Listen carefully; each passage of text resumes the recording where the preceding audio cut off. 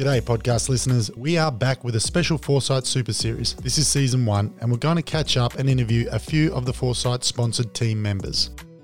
Foresight Epitalis Fort is a revolutionary daily joint supplement for horses and is powered by Interpath's exclusive active ingredient Epitalis. Endorsed by veterinarians and veterinary surgeons, Foresight is backed by world-class research and development and offers a money-back guarantee. Foresight Epitalis Fort is safe to take long-term and is a feed additive used to help maintain suppleness and willingness to perform, support for joint function and joint health, support healthy joints in high-performance animals, provide nutritional support after the joint injury or surgery.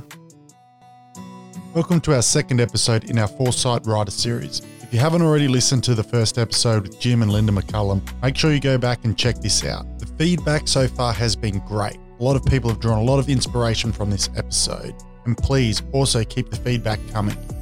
We love hearing from our listeners. It's hard when you record these episodes alone, you can't engage with your audience to see how they perceive. So please share, rate, review, and subscribe. It helps us greatly. Our guest on this episode is none other than Hugh Miles, another great Foresight trainer, rider, and competitor. As you will hear, I was pretty excited to do this interview as I've had a bit of a man crush on Hugh for quite some time. Hugh has accomplished so much in such a short amount of time, and there really is no ceiling on what Hugh can and will achieve in his lifetime. You will also hear that there's a lot more to Hugh than meets the eye.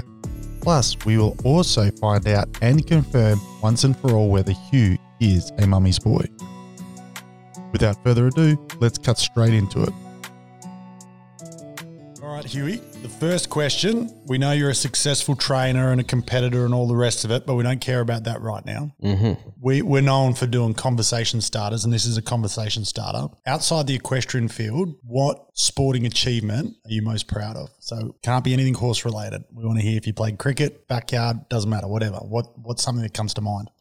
Oh, probably when I was at school, I played a lot of rugby and a lot of rep rugby. Played Central North and a lot of country and and then first 15 and stuff when I was at Tas. So the year I was in the first 15, we had a pretty good team, and we had a lot of boys were in the country team and made New South Wales, and we had some really good guys. We won the premiership here in Tamworth, and then we also played a lot of games against like Joey's and Shaw and Sydney High and schools like that, and we won against teams like Joey's. Met them in Scone for the Curtin Raz of the final one year, and we beat them there, and it was like Curtly Beale in that year, and so that was probably one of our biggest. So I probably should have pursued it a bit more, but anyway. Sounds like I was expecting something pretty minor. Yeah. Linda didn't have much of a sporting story or something about boating somewhere, but we'll have to listen back to that one.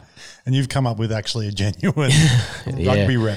Yeah, I had actually got a scholarship to go to Sydney University after school to play rugby, and anyway, I decided to want to go to America and ride horses, and anyway, the rest is history. But yeah, I just didn't at the time. I didn't want to go to Sydney and have to live down there and study, and I thought I just got 12 years of school.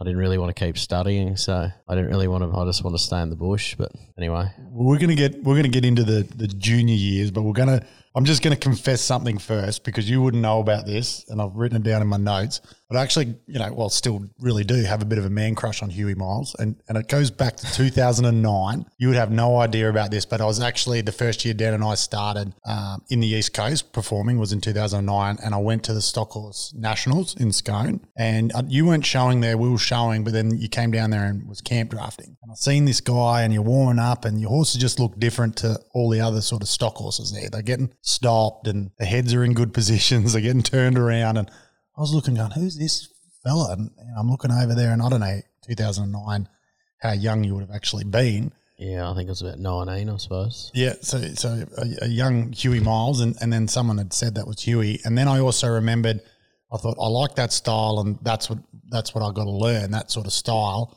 And then I also remembered, and you can correct me if I'm wrong, but then I remembered from back in little old WA, you were on the front cover of the Stockhorse magazine for winning at Sydney Royal Junior Judging. Is that right? That's it. That'll be that photo up there behind us on the wall. Oh, we've got to use that one for the socials. It's on the other side of the fireplace there. So. Oh, and there's another little photo here from there.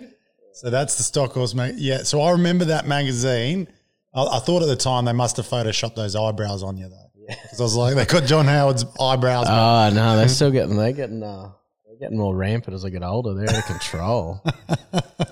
So yeah, I thought I better just start straight off the bat with just confessing the man crush there. So if any of these questions get weird, you're going to know where they come from. You're right. I'll be all over it. All over it. So the next thing I want us just to talk about, or just tell us a little bit about your place here, because you're in a beautiful spot in Dungowan, and it's, again, we come up and visit a little bit, whether it's breeding mares or riding with you or whatever it might be. But it is a great spot. Can you tell the listeners a little bit about home? Yeah, no. Here is a beautiful spot. We got 500 acres on the Peel River, and it's about 3 k's of river frontage. So yeah, we've got quite a fair few like flats that we make hay out of, and it's where young horses grow out, and when the foals get weaned and brood mares, they all run down on the flats on either on Lucerne or rye or pasture paddocks or whatever. And yeah, it is quite nice. I've always got this. The river's always flowing, even through the drought. It always flew. It never stopped because we have Chaffey Dam above us. But yeah, it's a really nice valley. It's very we're protected a bit from the western sun, so in the summertime it's not quite as hot here as it can be on the other side of town. But it's been a great place to grow up, and it's a beautiful part of the world here for sure. Everyone that comes up here is like, oh, this valley's beautiful up this valley, isn't it? Like it's very productive and fertile, and it's also quite quiet on this back dirt road. It's pretty good. You're not a bitumen road running through it. So well, you seem like you're quite secluded, but at the same time, you're 20 minutes from town. Yeah, that's all we are. 20 minutes and you're in town. So yeah, you can, and it's not too far to the ALEC. From here, you can head across to the highway and straight down the highway into town, and 20 minutes really. You're in the centre of town from here. It's really good. And then how many acres all up do you have? Yeah, about 520 something, and we've got quite a big water licence. Not that we've had to use it lately, but big irrigation licence, which is good. If we ever get dry, we can irrigate, and we can pump to make hay or do whatever. But yeah, we've got it is good. It's quite productive. I make all my own hay here for cattle, for horses. Sell a little bit, but most of the time it's just for myself. And anything that's any extra we get, we'll sell. But I've got quite a bit in at the moment. At the moment, we've got hay down, and it's been a bit of a tricky year to be making it at the minute. But hopefully, the next few weeks we'll start to get a few clean cuts and start making some good horse hay. Yeah, well, I just wanted the listeners to sort of know, because sometimes, again, a bit like when I first saw you competing at Scone, is you just look and think, well, you just be flat out riding horses and competing, but then you're running a big operation here as well, because you've got your stallions that you're standing, your brood mares. It'd be pretty flat out, I'd imagine. Yeah, no, every day is flat out. We the guys, it's always something different. I mean, we're always first thing in the morning is always feed up, and obviously the girls catch horses and put them on a walker. But I might spend the first hour of the day, 2 hours of the day organising the other guys. I got one guy here full time at the minute, been fencing and spraying, and another guy here's been working country up to replant, to put more lucerne in and some sorghum and stuff. So just the logistics of trying to organise everybody, and and organise if we're fencing, just materials or chemicals and spraying and seed and fur. It's not just riding horses. There's a lot more goes into it than just the horses. That's probably only about 50% of it. And then how many stallions are you standing at the moment? We've got three here at the minute, and Ray Gigarda's gone to town. He stands in town there now because he keeps that busy. We were going back and forwards with him every day, and these guys are the same, but Jack and Smooth Talker of Willingas, they I've been competing on them, so it's easiest to have them home, and when they need to go to town, we send them to town to get collected, and they ship from there. Yep. We have some mares come and stand. Some mares come to be bred here as well, and Tim usually comes every second or third day, so we're catching mares and recips and mares and foals and stuff for him. Generally try to get them to come of an afternoon so we can try to get the horses worked before, and get them out of the road, and then of an afternoon do a few other jobs around the place. So how many horses in this busy time of breeding, and then obviously nutrient sales coming up, how many horses are you trying to ride at the minute? I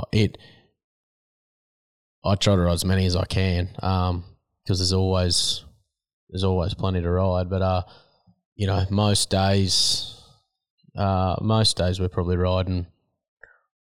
I might ride today, for example. I think I rode 7.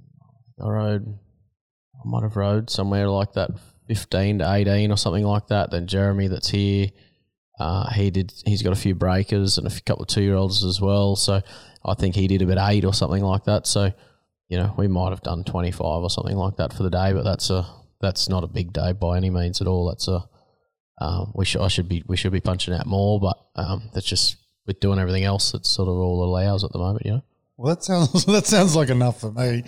Certainly for me, I like sleeping in, so it wouldn't work that well. I'm going to go back, and I want to know about Little Hugh. Where did it all start?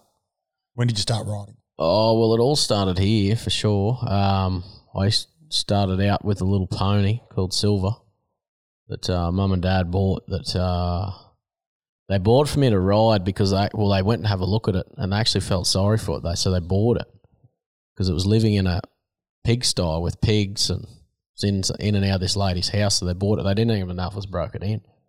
They brought it home, and I think it was about 4 or 5 or something like that. They brought it home and gave it to me, and we saddled up and, bucked the house down, and they threw me on it, and it bucked me off nearly every day. Anyway, we turfed her out in the paddock, and they got me an old quiet pony, and I rode it for a while. And a few years later, and I got to ride a bit better, I got old Silver back in, and I gave it to her a bit then. You got it sorted? I got it sorted. I thought I was going to be a bronc rider for a bit. But, yeah, they just started here. Mum and Dad had horses, and they bred a few and did a bit of stock horse stuff. But, back then it was a lot of ex-thoroughbred mares getting bred to stock horses, or we had a stay in here called Red Oak, and they were all ex-polo mares or thoroughbred mares and that had been given. So I cut my teeth on those things. And, I mean, that was, if that didn't put me off horses, I don't think anything was going to. So then when did you start showing, and what did you start showing in? Well, started out in doing the stock horse stuff, but I did do Pony Club for quite a while, which is at the time I didn't like it. Pony Club was, wasn't cool to have to wear jodhpurs and work out diagonals and do dressage and show jumping and all that stuff. But I think it was a very good thing for me too. At the same time, that's where I sort of started to learn to compete. I started competing in the that's just where you learn to handle defeat, learn how to win, how to think through situations and stuff like that. So the Pony Club was not only that, just in life, I guess, but it helped.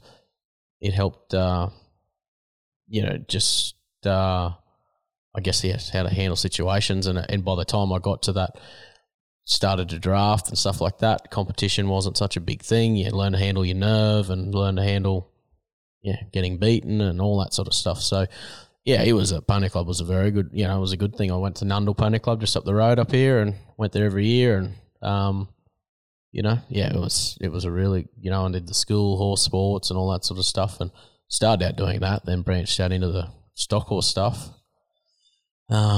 When I thought the Pony Club wasn't cool enough and I didn't want to wear jodhpurs anymore, so I'd start doing a bit of stock horse stuff. And got the moleskins. I got the moleskins. The moleskins. Not much of a step up, mate. No, it was just more a bit like adults Pony Club, really. We're still leading them and feeding them, and the horses weren't that good, but I had to deal with some very hot. I had some hot horses, and if that didn't put me off, I don't know what nothing would have. Yeah, so I started out them, then got into the drafting probably in my teens. Really, I think it was about 14 or 15 before I really started drafting. Yeah. So, and that was through those same horses, though. Is that what you started on? Is more? Yeah, a couple of those ones, a couple of mares that I was doing the stock horse stuff and that on. Then I took them drafting, but soon worked out they weren't much good for what I wanted, And then had Conductor. Conductor was sitting here in the paddock, and so I decided I want to get him and give him a whirl one day, and I rigged up a mechanical cow out of an old push bike and a polished styrofoam box. Yep. Put the box on it, and it was a pretty wild setup. But I worked him on that for a bit, and I used to have mates come home from school and make them pedal for me, and and then started doing a few drafts. I had Conductor and had a really good Acres mare called Acres of Oak. It's her there actually, and yeah, had her and Conductor. They were the two main ones, and another mare called Jasmine was a Red Oak mare that I drafted for a bit. And then I guess I figured then I started to get into better bred horses and get client horses and get into those horses and started training them more through, for drafting and through the cutting and stuff like that. Worked out how I wanted my horses to be. So let's go back to Conductor. How old was Conductor when you started putting him on your so-called mechanical cow? Oh, I reckon he would have been about 6 or 7, somewhere around there. But he'd Duncan Steel Park, when he was here in Australia, he had him, and he didn't go to the cutting or anything like that on him, but he'd done a few challenges, and he'd taken him to, I think like the Rocky Rush and to Cloncurry and a few of those challenges. And then when he left, he was just sitting here in the paddock, going like he had probably a couple of years in the paddock, and I was like, well, I'm gonna have a crack at him, you know? So anyway, I got him in, and drafted him, and we sort of pretty much just started together, to be honest. Yeah. And then what age were you then? If he was 6 or 7, how old? Oh, now you're testing me, but he'd be about 24 now, and I'm 33. So I don't know. I was going to say you must be better at maths. So if you took 18 off that, you're not very old when you started riding him. No, I was only in my teens. Like, I would have only been, I reckon my first draft we went to, I was just in the juveniles. I never drafted in junior drafts. Like, I never, everywhere, most kids start out in the juniors where they have one beast in the yard. My first draft I went to was actually Gresford. And I won the juvenile on Jasmine, the Red Oak mare, and I was second on Conductor. I reckon that was the first route. Like, when I first really started, we loaded up and went down to Gresford, and we had to sort of go to places where Mum and Dad had friends, because we didn't have anywhere to camp in the truck or anything like that. So we'd stay with them in the house, So we'd go to plan where we're going, so we got somewhere to stay, So it was a pretty wild setup. We had an old stock crate, and it was a bit of a wild setup back those days, Not like we do it now. Yeah, you've got one of the biggest rigs going around now. So well, I remember those days. And then when I got my truck license, I started going and I was swagging it, You wake up in the morning and you'd put your foot down in a bit of horse shit still in the back of the trailer and in the back of the truck, and got that nice manure smell in all your clothes. Yeah, and then you'd have all the hay stacked in the back of the truck, and you put your clothes up on it, but all if you had a heavy dew that night, your clothes would be that wet and your bags that wet. It was just the pits, then you'd hear them singing out the draft starting at 6 o'clock in the morning, and you're laying in bed. You don't want to get out of your swag because everything's just wet. When I was graduated to put a roof on the truck, you get the condensation dripping down. Waking you up, and you're just like, I want to get out of here but now when you got a good setup, it's a bit easy to wake up. And it's good for listeners to hear, because a lot of times too, you've got a big brand and you're well known, and you're one of the biggest, especially in this area, one of the biggest rigs pull in, and it's easy for someone to go, oh, well, it's easy for Hugh because he's got all that stuff. That's a perception. It's just like, you are young, you've had it for a long time, and it's easy to think, oh, well, he's given all of that. Yeah. No, definitely not. But then to hear that you actually worked for everything that you've got. Yeah, that old Isuzu dual cab that we started with, she was an old banger. You'd start heading her at the Moonbees. You'd dread going to any drafts up the Moonbees because it's going to be a long trip going up them Moonbees, no aircon. Yep. But the other Dan has a similar story, because when you talked about your first pony, his parents wanted him to ride bad, and they had station horses, and none of them were quiet enough for him. So then they decided, we'll try to get him a pony, but he'd been bucked off all these horses. He didn't want to ride. And his mum was looking for a pony, and he was sitting in the back of the car, and she's driving down some street, and someone had a sign up saying pony for sale. And he's reading a comic book in the back seat like he's driving Miss Daisy. And his mum yells out to him, do you want to go and have a look at this pony? He doesn't even answer her. Just keeps his head in this magazine, and she talks to herself trying to get him to get a bit excited. And she says, well, I might go and check this pony out. And she does a U-turn, and she drives in there thinking, well, maybe when we get there he might show a bit of interest. Doesn't get out of the back seat. He just stays in there reading his comic book. She gets out, be's polite, looks at the pony, looks back at the car. It still doesn't show. So then she gets in the car and she thinks, complete waste of time. They drive down the road and then he says to his mum, he says, if you buy that pony, I'll ride. So he must have been looking out the window and watching this pony, but he didn't want to admit it. So she went back and bought it, but they didn't have a float or gear or anything, and go to Pony Club. He wasn't that good of a rider. So she would lead the pony out of the car to Pony Club. He would sit in the car and then he would ride at Pony Club and then she'd lead it back. And then she said when he got a little bit better at riding, he would ride to Pony Club. She would follow in the car and then they'd do that on the way home. And then she said when they saved up a bit of money, they got some old Bedford truck and only had 3-speed. And she said going flat out on the highway on flat, it would do 60. So going up something like the Moonbees or any hills, it was going backwards. And so Dan said they'd go to an event, it might be 3 hours away and it'd take him 8. Yeah. It was ridiculous. But that's the way they started. And he actually started through Pony Club and eventing and, it's done a full circle now to, he's into his cowboy stuff. But very, very similar story where it's very humble beginnings. Yeah, well, after that, so after I eventually graduated in an old caravan. Put the caravan behind the truck. Thought this will be good. And then proper flash. Yeah. So I was one of those, was it a Viscount caravans or a Viscount caravan? And this is the first trip I ever went to Cloncurry. I know with this podcast we got long enough to tell this yarn. Well, actually, it's already on my spreadsheet, so I'm glad you're telling because I was going to ask you about it. Oh, you've heard about this trip? Yeah, but I want the listeners to hear about it. Yeah, right. Troy enjoys telling us about it. This was my first trip, sort of like finished school. I'd been to the States, I'd worked over there, I'd come back, had my mare all trained up. I'd been with Bob Avler and Todd Crawford over there, and I thought, I was going to Cloncurry. I thought this will be pretty good. Never been there before, Go to Dalby to the camp draft the weekend before. Troy Palmer's travelling with us. He was going as well, so we're travelling together, Dad and I and Troy. And we just get out of Roma on the way to Cloncurry the morning after the Dalby draft, and the tow ball snaps between the truck and the caravan. And she's bouncing down the road on the chains. Caravan's just swinging, Yep. Pull over. Farmer comes out that's close by. He comes out, gets a tow ball. I think he pulled it off his Toyota and said, here, put this on to get you going. So we keep going a bit further. We get to Mitchell at breakfast. We get to Mitchell and we got the inside back tyres flat. Anyway, we had to wait then for the tyre shop to open. So we get the tyre fixed in Mitchell. We go about another hour down the road and we're between Morven and Augathella.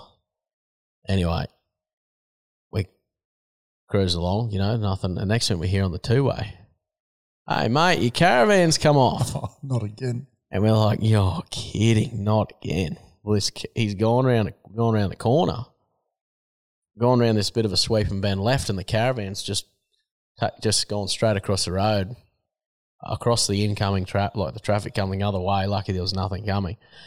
And then ended up, just pulled up into like a big gravel heap on the side of the road. And the A-frame, the new tow ball was too good. It kept a hold of it. It kept the whole A-frame, ripped the whole A-frame out from under the caravan. So it's just pulled the whole guts of the whole. So the caravan's just sliding along on its nose. And the gas bottles are still sitting in there, like in those hole in the mounts on the front of the A-frame. And they're just bouncing on the bitumen, sparks flying. And thought, this thing's going to blow up for sure. Anyway, we get down, pull up, throw the A-frame off, the gas bottles are in it, and throw them off the side of the road. We go back. What are we going to do? And I was like, we just need to go home. I was like, this is a bad sign. If we go any further, we're going to get killed. So anyway, we're on the side of the road there. This is only about 10 or 11 o'clock in the morning. We get to, we sit there and we pull all the horses off and tie them up to these little trees around the place, and there's nothing there. Barely any phone service. Like back then, phone service, you'd be lucky to get, a bar in the middle of Tamworth, let alone between Morven and Augathella. anyway, so we wait there and someone comes by and tells us there's a good guy in Charleville that can weld really, he's a good boilermaker in Charleville.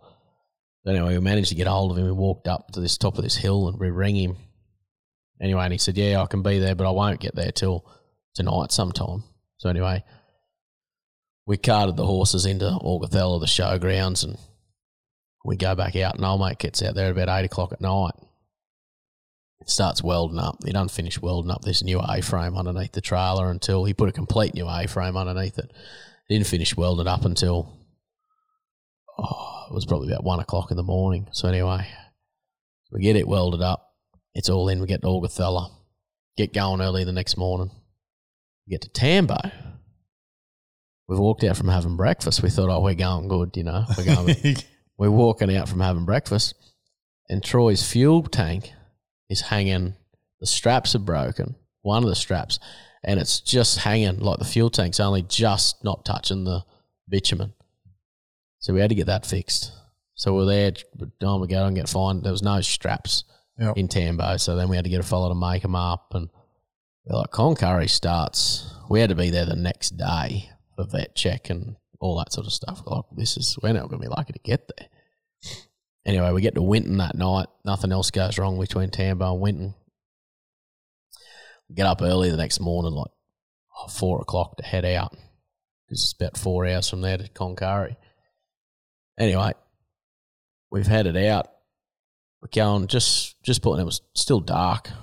Anyway, Troy's left his trailer brakes on. He had like a trailer that he pulled behind his horse truck.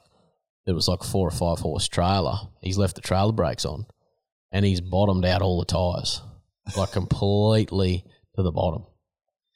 So then the tyre guy in Winton, he doesn't open till like 8:30, 9 o'clock. So then we've loaded up at like 4:35. Yeah. So we've got to sit around and wait. We had to sit around and wait for them to open. We never got to Cloncurry till about 3 or 4 that afternoon. We were just like, this is just ridiculous. Anyway, we get there, get through all the vet check and everything like that. And anyway, I got through the vet check. Troy's taken his horse to get vet checked, and it's too old. So he's carted a horse all the way, and it's not even the right age. It's too old. Yeah, so he couldn't even put it in the challenge. Yeah, and they don't have it like now. They've got a derby and open chart, but then it was just the classic. Yeah, it was just that was it. So he took a 5-year-old horse up there, which he thought it was for. So he drove all that way for nothing. He would have been impressed too. He was real happy. He was probably he was less impressed with the lady who bought the horse off because she told him it was 4. Told him it was 4 or something. The wires got crossed or whatever. But yeah, and then the following year. So what did you remember? What the actual year was? Yeah, 2008. So that's your first time. Where did you finish up that? Second. Wow. Yeah, second that year. One More Daddy. It was One More Daddy's year, so it was pretty hard year to win that. He was he was flying. I don't think I've ever seen a challenge horse like him. I don't know if we ever will. Really? That horse was phenomenal. Like he was. Yeah, that horse he was a massive stopping horse. He could, Cameron's a perfectionist. He had him. I don't think there'll ever be it. We'd be lucky to see another challenge horse like One More Daddy, that's for sure. Wow. It was a pretty hard year to be going up there, but to get second to him was. And who were you riding? A mare called Dreamtime. So she was out of an Acres mare by Old Conductor. So she's like a full sister to Wishes and that I drafted. And anyway, she later she won Opens and become a pretty good mare. But yeah, I just did that one challenge on her, and yeah, so it was really good to go. And yeah, just a bit unlucky to draw the year of One More Daddy though. Well, then you didn't tell the part about the gas bottles. What happened to the gas bottles? Oh, the gas bottles, yeah. While we're up on the side of the road, looking at your caravan. We're looking at the caravan, and I was pretty ropeable to say the least. Like I wasn't real happy about the whole situation. I was like, we just need to go home. Anyway, and Brendan Fitzgerald actually said to us when we'd been talking to him, because we stayed at his place the night before. We're telling him about when the toe ball snapped and then the flat tyres, and he kept saying to us, well, that's the worst thing that happens today. It won't be a bad day. Yeah, I hate that. Yeah. We were so sick of this saying by the end. Well, that's the worst thing that happens today. It won't be a bad day. Yeah. So I guess things always could be worse. But we're up there on the side of the road, I'm looking down the road and this Toyota just drove past and I said, stop. I'm looking down the road there, like about 500 metres down the straight. These bastards have pulled over, grabbed the gas bottles out of the A-frame and thrown them in the back of the ute and taken off. I'm running down the road yelling and cursing. I was it was just... You wanted to catch them. Oh, I was that wild, but I couldn't believe someone had even just seen the gas bottles on the side of the road. They didn't stop to ask you guys if you needed a hand. No, they didn't stop to see if we needed a hand. They didn't offer to bring it back to us or anything like that. It was... And the weird part, like, it wasn't right on the edge of the road. It was down, like, there was a fairly steep shoulder on the side of the road, like they were down in the grass. Anyway, yeah, that was wild. They just pulled them out. I couldn't believe it. Like, then we had no A-frame and no gas bottles. Like, we were... The following year went to Cloncurry though. The caravan never made it home. So old mate still made the A-frame that good. Pulled the axles out. No, the caravan snapped in half over the axles. So like the back of it, we're between Winton and it actually started on the way up there because we get to Cloncurry and the caravan door wouldn't shut. Like, this is weird. But like there was a big gap and it gone out a square. Like, this is all weird. It was a bit out, like the whole door, the frame went out a square. Yeah. There was a big gap at the top, in the top corner, you know? Like, this is weird. Anyway, we're coming home. We're coming in Longreach and you could see these sparks in the back of in the mirror of the old Isuzu. You could see these. Anyway, like, we're just going to get to they used to have those rails that run up the back and then they go up the back of the caravan and like your spare tyres hang on the back of the caravan there. Well, they were dragging on the ground and the whole caravan would actually turn in like a banana. Yep. Like, it was straight in front of the axle to the ready to let go. And it was just everything, all the frame had just pulled. So by the time we got to Longreach, like this thing was just like absolute banana. Like it wouldn't have made it back to Barcaldine. It would have absolutely snapped in two. So we just pulled all the gear out of it, pulled everything out of it that was in it. That we threw it in the dual cab of the old Isuzu, threw it all in the back seats, everything where we could throw anything, blankets, cutlery, whatever. Just left her there. She never came home. No more caravan. No more caravan. I've never known another one since. Well, it's probably a good ad for Air Glide because that's the reason why they created those Air Glides, because those rigid trucks were just eating caravans. Yeah, no, this was a pretty wild setup. It had like a spring, like a trailer spring it was sitting on, but it was no Air Glide, I can tell you. It doesn't sound like it. So what year? That's your next year at Cloncurry, That was the following year, so that must have been 2009. It was that Millionic Chicks year. No, I reckon he was 2011. 2009, I reckon was the year that I had copyright. Mayor of Terry and Chrissy's a conman mayor. It's got to be one of the youngest. Yeah, I reckon she was. I was third or fourth on copyright that year at Cloncurry. I reckon that was the second year I went. Yeah, and then we sort of got a bit off the timeline, but we're going to stick with it because you've done that. Did you go back every year or did you have a break? No, I did go. I went the following year. I'm just trying to think what I had that following year. I had a mare called Copycat of Terry and Chrissy's that year, a conman mare out of Chesney. I didn't have any luck on her, but then I had a mare called Playmate, which was a sister like River Queen and Acres of Oak, who was by conductor out of a Freckles Oak mare, and ended up placing on her. I think I reckon we were about third or fourth again or something like that. And then the following year was Millionix year, I reckon.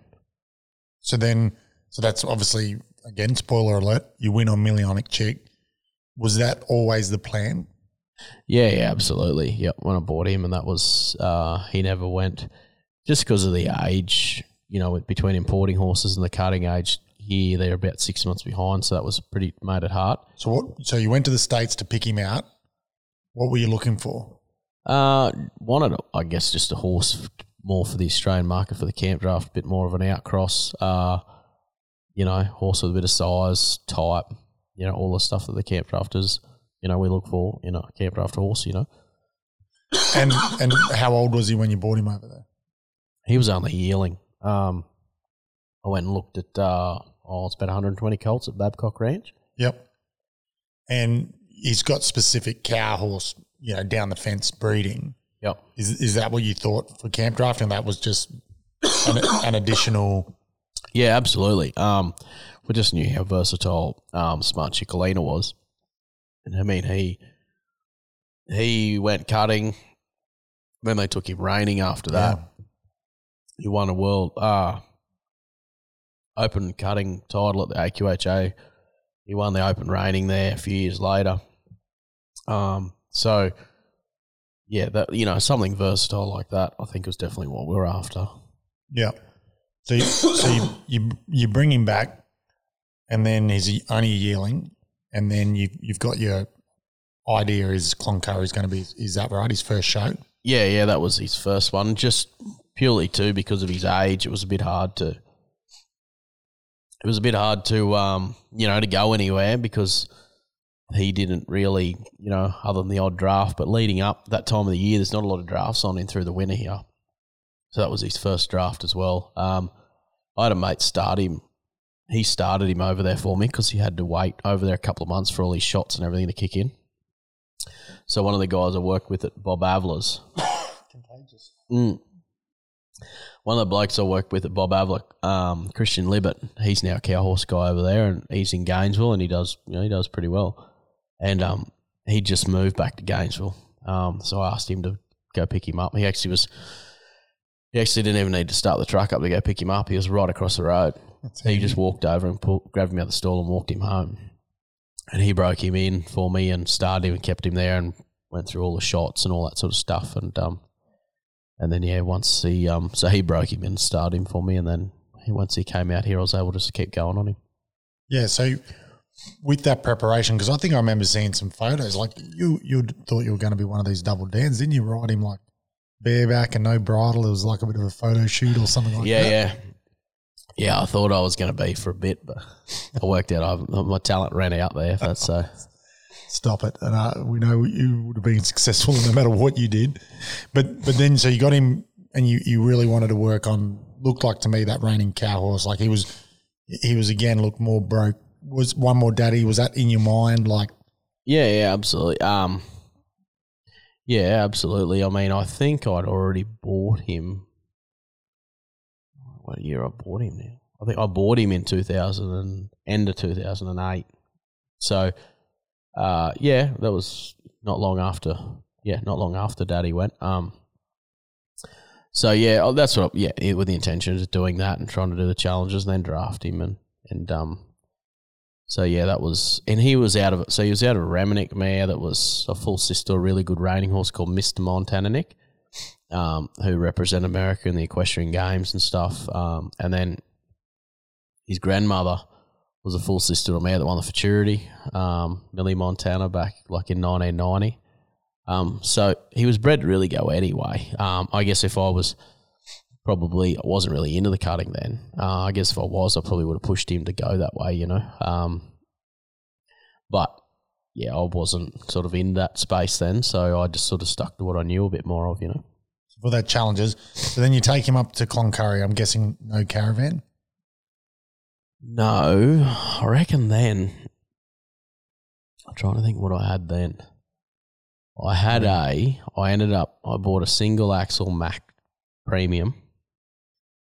And then I bought a 33-foot Pantech trailer, and I cut the top off it. I started trying to build it, and anyway, I've cut the Pantech off the top of it because those Pantechs they've got no chassis. The whole front just fell on the ground. Oh. So I got the grinder out and I'm cutting away, and I thought I bought this stock crate. I thought I'll put the crate on it. It had a bit of a living area in it, and then I'll just extend it. And it had a hydraulic tailgate, and I'll extend the crate. It had a 9-foot living area in it in front of this crate that I bought from a fella at Bundara. All it had was a little shower in the front and a little sink, and that was it. Had a swing out door with a bed on the back of it, like everyone used to sort of have then, And then I put the crate on. My plan was to put the crate on, and then just extend the crate 5 or 6 foot or whatever. Put a couple of bows in it. Anyway, I'm cutting this Pantech. This is how, like, I just knew nothing, but I bought this trailer for like $5,000 and I bought the crate for about the same. So I thought I'm going to have this U-Butte set up for 20 grand. Yeah. Well, anyway, 10 grand and then another 10 to probably put together. I thought I'm going to be a genius, Anyway, I've taken the angle grinder, this Pantech, and I've gone around the whole way around it, like cutting the inside and outside, and I've got the forks of the tractor and I've pushed her off. Thought this is awesome. And then once it fell off, the front in front of the legs just flopped on the ground. So the whole front of the trailer is just dead set, like just because there's no chassis under it. It's all up the top. Tell you what, I learned a few things like trying to do things here. People got no idea what the things I started out with. You sound about as mechanical as me. That's something I do. Anyway, I had to ring this engineer guy and he came out and welded a chassis up. He's looking, he's like, God, you've got a bit on here, boy. Like, he's like, holy smokes, you've got a bit going on here. It's going to cost you a bit more than you thought. And it was, So anyway, I had it for a few years. Anyway, I had a guy put boxes underneath it and all they did was suck dust. You'd turn up to a show and your saddles had more dust on them than it was on the outside of the trailer. And I tried to put vents in it. It was just, and then I used a couple of old spray tanks. I'd found a couple of old spray tanks down the paddock. They would be my water tanks. Yep. I thought, well, I'll put them in there and that can be the water tanks, underneath. They leaked everywhere, like it was just it was a bit very of agricultural. It was a very agricultural show back in the day, but anyway. So you take that up to Cloncurry and you take Millionic Chicks. So you've had a few digs at the event and you go out there and from my memory, I think you set the record for the the dry work. Yep. Yeah, we did. Yeah, well, I think we had a 93 or a 4 or something in the dry work in the first round, and then we won the cattle work in the first round. So we had a pretty big lead going into the final, and then I think we were pretty much at equal top in the dry work in the final. So I just had to put a cow around in the final, and I didn't get a very good cow either. It was pretty tough. It ran me all over the pen, but I got it done, but it was a pretty tough cow in that final leg. The poor horse, he got kicked from every part of him, trying to just get that cow through the gate. It was trying to run me up the old rodeo chutes, trying to get it to the gate. It was trying to run me up this rodeo chutes, and all I had to do was finish that last circle. But yeah, he never forgot it, I don't think, either. Till the day he died, I don't think he ever forgot. He didn't forgive you for that one? No, I don't think he ever did, that's for sure. It still come back to haunt him. So that horse, because, I remember watching him and I was always interested in him from his American breeding, and then obviously, like I said, I had that Man Crush dating way back. So, I was sort of following you from a distance, almost like a stalker might. So you probably don't have any idea about this, but I was keeping up with him. Then you went to Paradise with him and you had him entered in and that was a 4-5-year-old challenge, but then you didn't show him, did you? Is this testing your memory? Oh, yeah, this is. Because I heard this was all, I wanted to ask, and I actually, even though I'm not sticking to my run sheet, but I had it written down as was this marketing genius, because I heard even before you took him to Cloncurry that you had him entered in a couple of drafts and you took him to the drafts, but you never showed him. And then it was all the hype, like, because everyone knew about the horse. Yeah, I did used to take him to the drafts and ride him around. I think you're right. And then you took him to Paradise and he just won Cloncurry, and then we were all expecting, okay, what's he going to do? Like, he's against 4 and 5-year-olds. Yeah, Paradise, but then you scratched him. Well, I thought there was only one way to go from there, and that was down. I thought I'd just leave it on a bit of a high, and I did have to ride the wheels off him up there. And I just thought I just didn't want to have to ride the wheels off him again. If the cows were maybe a little kinder up there, but I remember just thinking, I'll leave it at that and quit him at that. I remember plenty of people thinking I was, I remember people coming saying, why aren't you? But I had to ride the wheels off him up there, and I didn't want to. There was no time for any to fix anything in between. We had 2 days to get back to Paradise and we were into it. So I thought I'd just leave him at that and worried about him when I got home, But then you went back the next year and then you won it. Because I was there for that year. Yeah, on Mayor Evander and Lauren Winks. Oh, yeah, but you won that. But then, you went to Paradise with Milionic and you won it there, didn't you? Yeah. So you waited till he was now the 5-year-old. So and then, yes, you also won Cloncurry on the Mayor. Yeah. That you were just talking about there as well. So you got a bit of a taste for it. It's 2 for 2. Yeah. I got the Mayor. I guess after he'd sort of won it, I didn't really year before, and I didn't really expect to win it on her. To be honest, it all just happened. Like she was good, but I guess it surprised me a lot too. But she was strong in her cattle work, and we'd had a couple of really good rounds in cattle work, and she was really good in the dry. And she was a good looking mare, so she scored. Yeah, she scored up there really well in the dry too, but it didn't. It was a bit of a shock, that one, a little bit. Like it all just, I didn't expect it to happen at all. You know what I mean? Like I just thought I was just going for the experience, going to go. And then all of a sudden they're like, when they've added it all up, they're like, you won. I was like, hell, that's pretty cool. But it was great for them. They're great friends and been great clients for a long time. So, it's always good to win when you've got good clients like that. And then you go and back it up at Paradise with Milionic Chick, and that's where we were sort of like, did he get shown in between that Cloncurry and Paradise? Yeah, I took him to just a few local drafts and tried to. I was just just doing a few local drafts and not doing a great deal. You know what I mean? Because everybody was watching. You know what I mean? Everyone was ready to criticise and watch, and I guess I felt that pressure a lot too, So I was pretty careful about where I went and what I did with him in between and stuff like that. But yeah, really just trying to keep building him for that next big event. That's a big call because you're only at this stage like your early 20s, aren't you? So to have that sort of maturity in your mindset to go, you got a sports car here. That you could have just gone from winning Cloncurry and gone, yes, like you said, you rode the wheels off him, but you could have gone down to Paradise and potentially beaten the older horses. But like you said, there was too much of a risk to lose and take away from the hype. But most people would have had an ego and would have said, I'm going to do it anyway. Yeah, I guess comes back to those early days riding those old mad horses that I started out on. I just was like, I never want to go back to them again. And I was pretty... back to when I was doing Pony Club and stuff like that I'd rode the wheels off all those and I'd send them off their head. And I was like, I never want to have another horse like that ever again.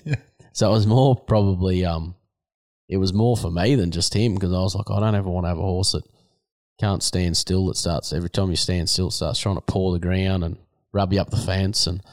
But also, I really like, I love the horse and I guess I figured if, like old Conductor, I wanted to be still going when he's 17, 18 years old. I didn't want to be I wanted to keep him going a long time. Because you talked then about Conductor, because at that same Paradise, you won this, I'm pretty sure it was that year. Won the Stallion draft. Yeah, is that the same year?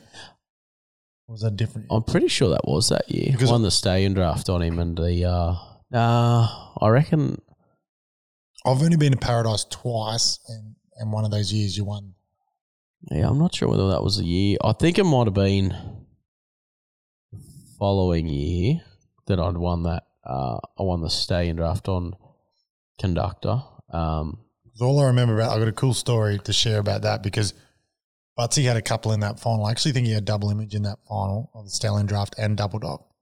And I was warming up one of them. I just turned him back and he was over there and you were warming up Conductor, turning back cattle. And we were just having a bit of a yarn and then we're just collecting cattle. I think we were about the only two out there doing it. Like you must have been towards the end of the draw.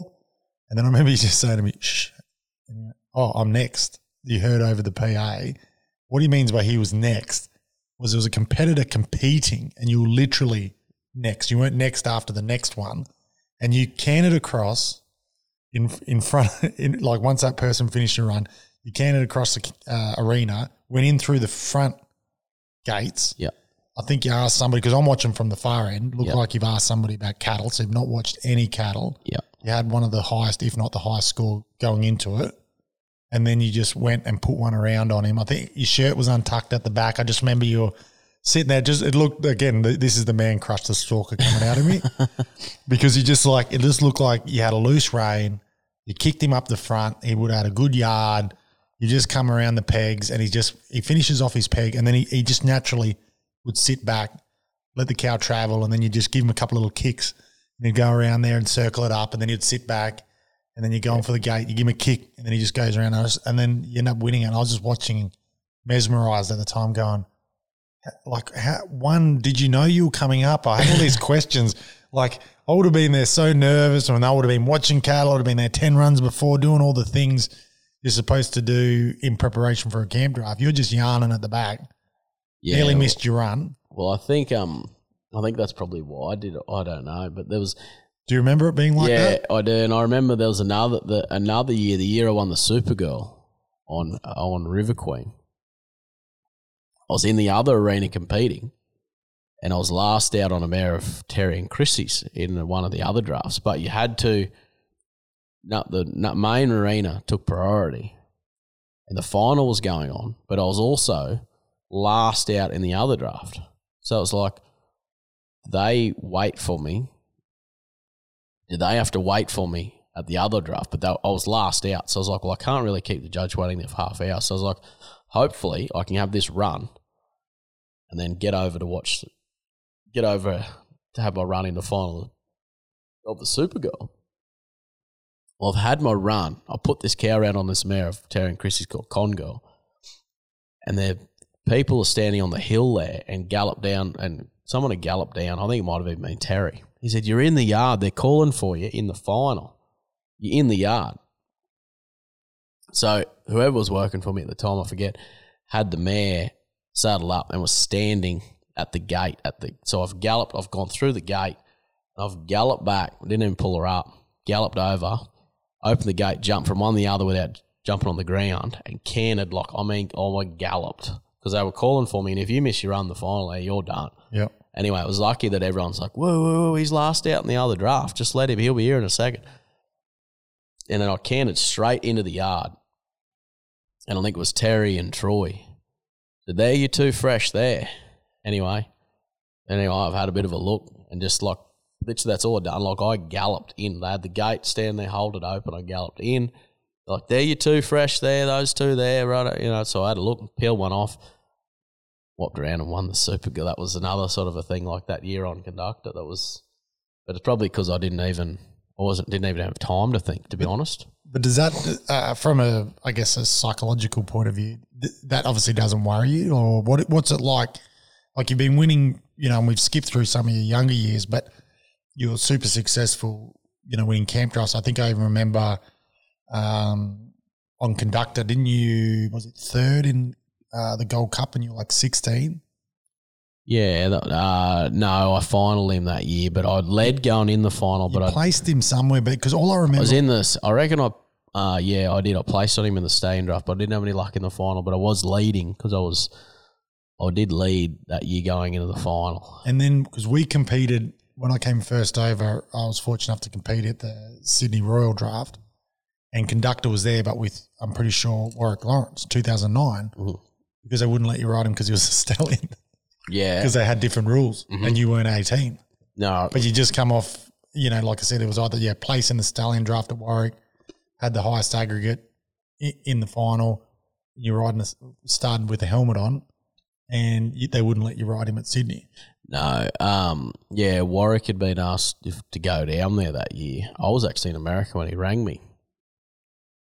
I reckon it was, I can't remember, but I remember I was at a show at Scottsdale in Arizona with Bob Avler when he rang me, and he said, I've been asked to go to Sydney Show tomorrow. I need an open horse. Do you mind if I take old Conductor? I said, oh yeah, go for it. So anyway, he took him down there, but I was still too young to compete down there and to ride a scene at that stage, But Warwick, I'd been drafting in all the juveniles. I just sort of remember, I think Warwick might have told me the story, and the first time meeting everybody when we first came over. But let's go back to then the mindset. If is that something you've had to learn, or because you've been doing it for so long, you've been competitive and winning for so long, there's nothing worry you, or No. you get nervous? Does Huey Miles get nervous? No, I don't actually. And I used to, and sometimes I wish I would. But yeah, no, I don't. Like, I actually don't, and I'm not saying that to be arrogant, but I don't get nervous at all anymore. I just think to myself, just, you know, I don't know. I just think just myself, go get it done. You know, that's all I think. And if it comes off, it comes off. It doesn't, it doesn't. You know, but have a very try to have a positive mindset, but not be arrogant. But you know, be confident. You know, don't be in my own mind. Be confident, but you know, and I've got better at blocking out. You know, if I have a bad run in something, or you know, if I have, you know, the previous run, I'm better at, you know, just another run, just start again. You know, I think that comes back to those pony club days and competing for a long time and all that sort of stuff. It all helped. You know, I bet if I hadn't done all that stuff early, I wouldn't be quite like I am. But I guess I've been in a lot of bigger, higher pressure situations now. So whether it be runoffs for big drafts or, you know, in front of big crowds for, drafts or whatever, I did early on for sure. But now, even like, you know, final in a futurity or final in anything now, or even when I've competed in the States and stuff like that, no. I've even thought, you know, when I went over there, I thought I'll get nervous, you know, competing in futurity and stuff, but no, like I don't. But it's the next question. They know you're superstitious, because a lot of cowboys are, and we actually interviewed Josh Gibson on our podcast a while ago, and you'll have to listen to him, because he when he played football, it was crazy, like so crazy you wouldn't believe it if I told you. Really, his superstitions to get himself prepared for a football game. I know some cowboys do. Have you got any?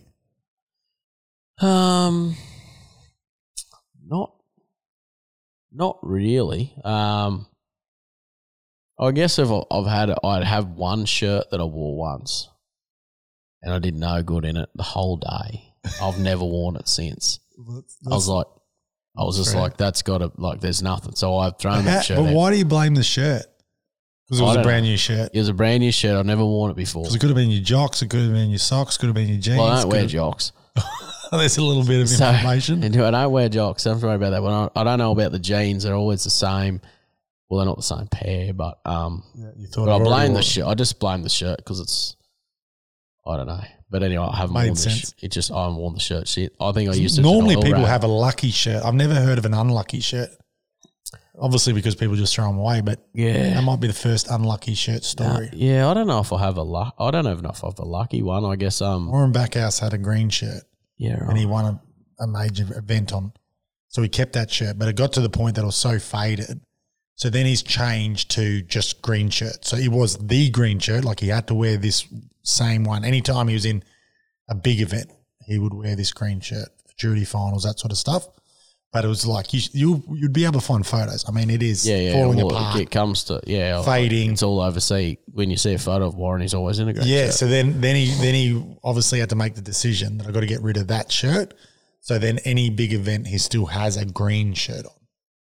Yeah, right. No, I don't have any too much like that. It's more, I don't think I have any, like nothing that comes to mind. The main thing I do like to do if before competing is make sure I always eat properly. Like I do find that my concentration watching cows and stuff like that, if I haven't eaten properly, my mind will be, very hard for me to focus or remember stuff. But my biggest thing, I guess, on a big day is I try to make sure I eat, even if I'm not hungry, because I don't eat a great deal. I try not to eat. I try not to eat. Like I'm not a breakfast person. I might have lunch and that might be it. But I do on days I'm competing. I try to make sure I eat, just so I can focus better and stuff like that. But that's about it, really. So then we've talked about all these horses so far, and there's a lot since as well. Have you got some favourites that come to mind? Oh, it'd be very hard to go past Old Conductor for sure. I was hoping you were going to say that, because that's, again, a huge fan when I was stalking you about Conductor, because he just looks so cool. Oh, he was sent. Like, he never had a bad day, that horse. He was just had a heart, the biggest heart of any horse, you know. He was just the war horse, you know. I remember you could take the toughest cows on him, you know, and he would, you know, he just knew his job. He never had a bad day. You know, I can't ever remember having a day where I think that horse never tried, you know. You know, and he proved himself, you know, like he won quite a lot, and I owe a lot to that horse, you know, like I'll probably never get another one like him, you know, like he was pretty sensational. He just gave you everything, every trip, you know. He was so he and definitely, and then River Queen, you know, which he's the sire of. Or is that a Red Oak? No, she was out of Sister Red Oak, but she was actually by a thoroughbred. Oh, right. She was out of Freckles Oak Mare.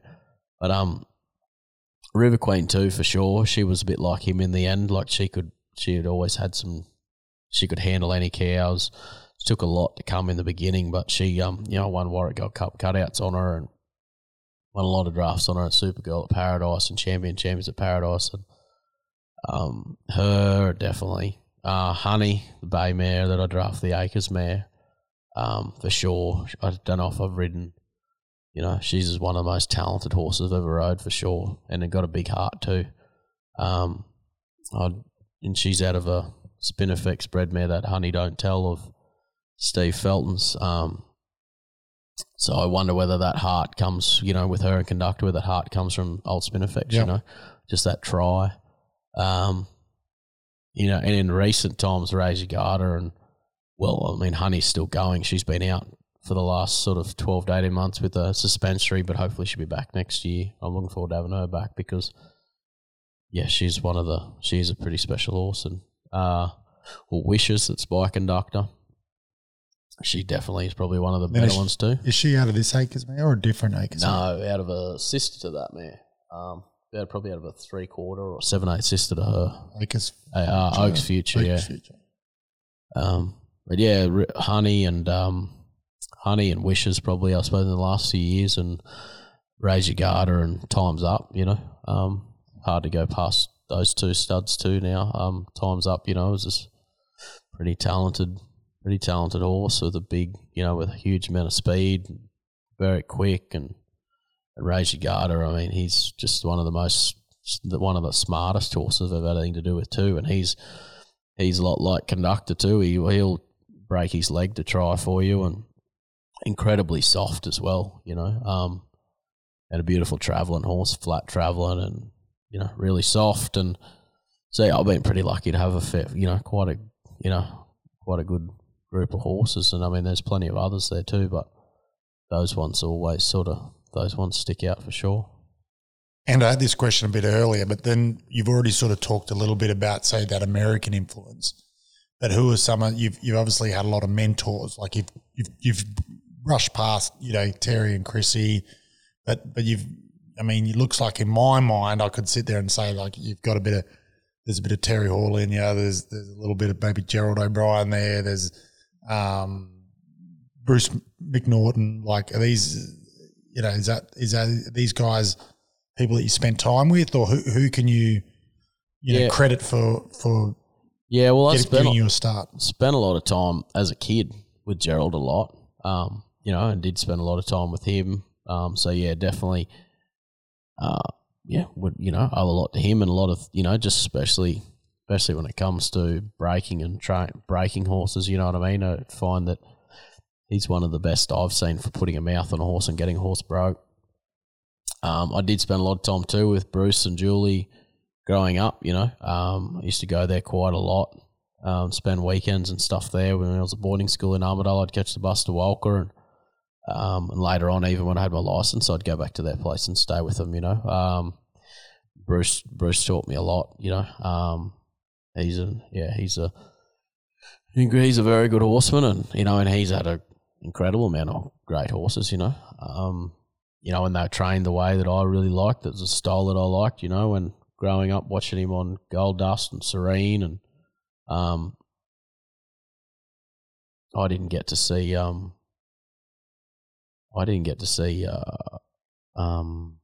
those early ones like music and stuff like that. But definitely, like, I remember Serene clear as day, and she's one of the most beautiful mares I'd ever seen.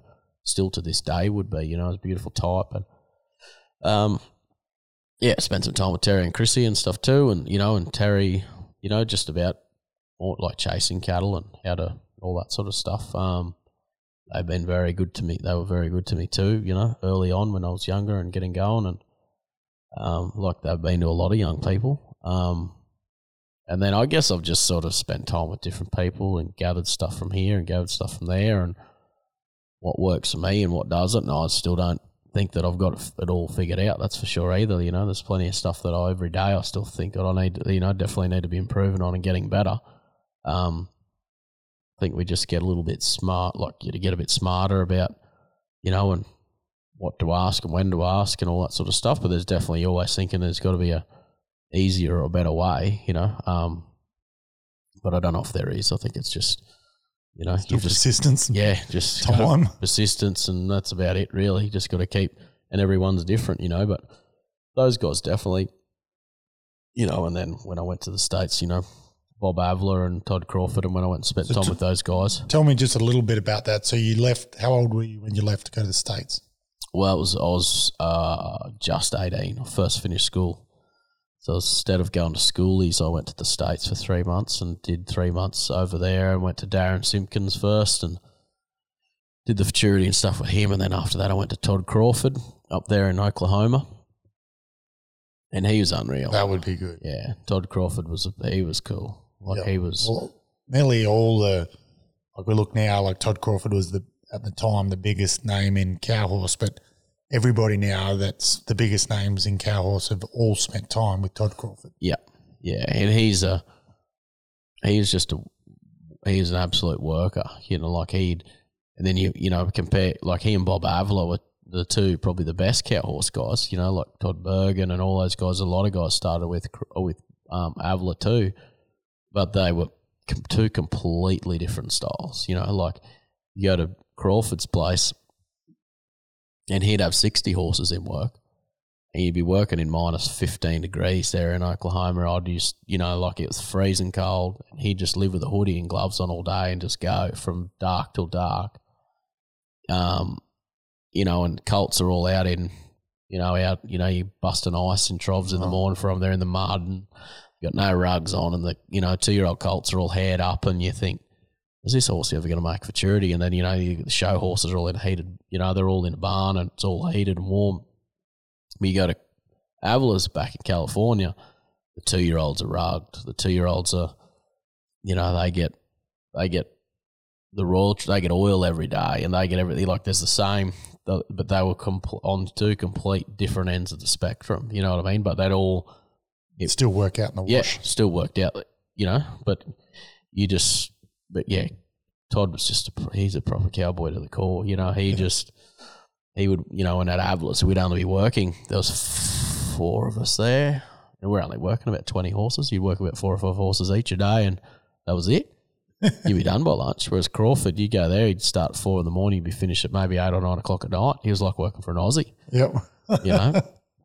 And he'd just you did saddle your own horses there, and yeah, no, it was, but yeah, both those guys are very good to me. And when I came back, I hadn't been back long, and Travis Rampel, that he was working for Bob Avler, and he went back to Canada for Christmas, and anyway, he wasn't allowed back, something to do with his visa, and they banned him from the States for 5 years. Anyway, and Bob rang me and asked me to go and work for him, but at the time I had too much going on here, and the family situation here had changed, so I had to come back here and either run the farm. If I didn't, we probably wouldn't still be here. So it was either the farm or go over there, and I decided to stay here. And sometimes in one way it worked out good, and other ways it would have been nice to do that. Didn't get to do that sort of that young person thing, but I just had to stay here. I'd stay here and work. Otherwise, I wouldn't have had a place if I ever came home to come back to. So I stayed here. But Travis has done really, like Travis now, he goes back there, but yeah, he rides, he shows in the futurity there now, and he's moved in the cutting thing, and he's one of the top trainers in Canada, and he catch rides every year over there for Jesse Lennox, and so I'm still good mates with those guys, and I'll see him when I go over in a couple of weeks, but yeah, it's amazing just in that short time the amount of contacts you still make. Yeah, so you talked a little bit about the cutting just then, and we've touched on it. You're right into your cutting now.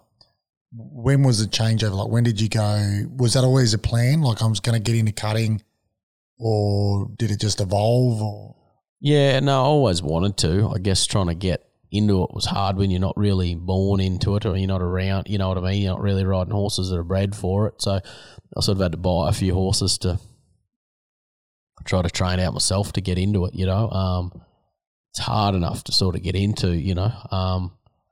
But yeah, I was always loved it. I remember as a kid going to the old showground there, and used to sit in the announcer's box with old Ted there and watch all day, and I was just loved it. I was in awe of it. I thought it was just unbelievable. But I always wanted to. It was just trying to get into it, and it's hard. Like, it was, it's just not the easiest thing to get into. You need a lot of cows and need a lot of help and all the rest of it. So it's not an easy thing, but it was always the plan. I would always wanted to get into it growing up. I thought it was just pretty, and I just enjoy the process of it. And whether the horse makes a good cutting horse or not, the end product, that you can go drafting or whatever, you've got a good item, that's set for life. You can either sell or do whatever you want to do with, but the process is probably what's the best part of it. It gives you that, whether they're going to, whether they make it or not, but it gives you a purpose to get out every day and work them and get them trained, and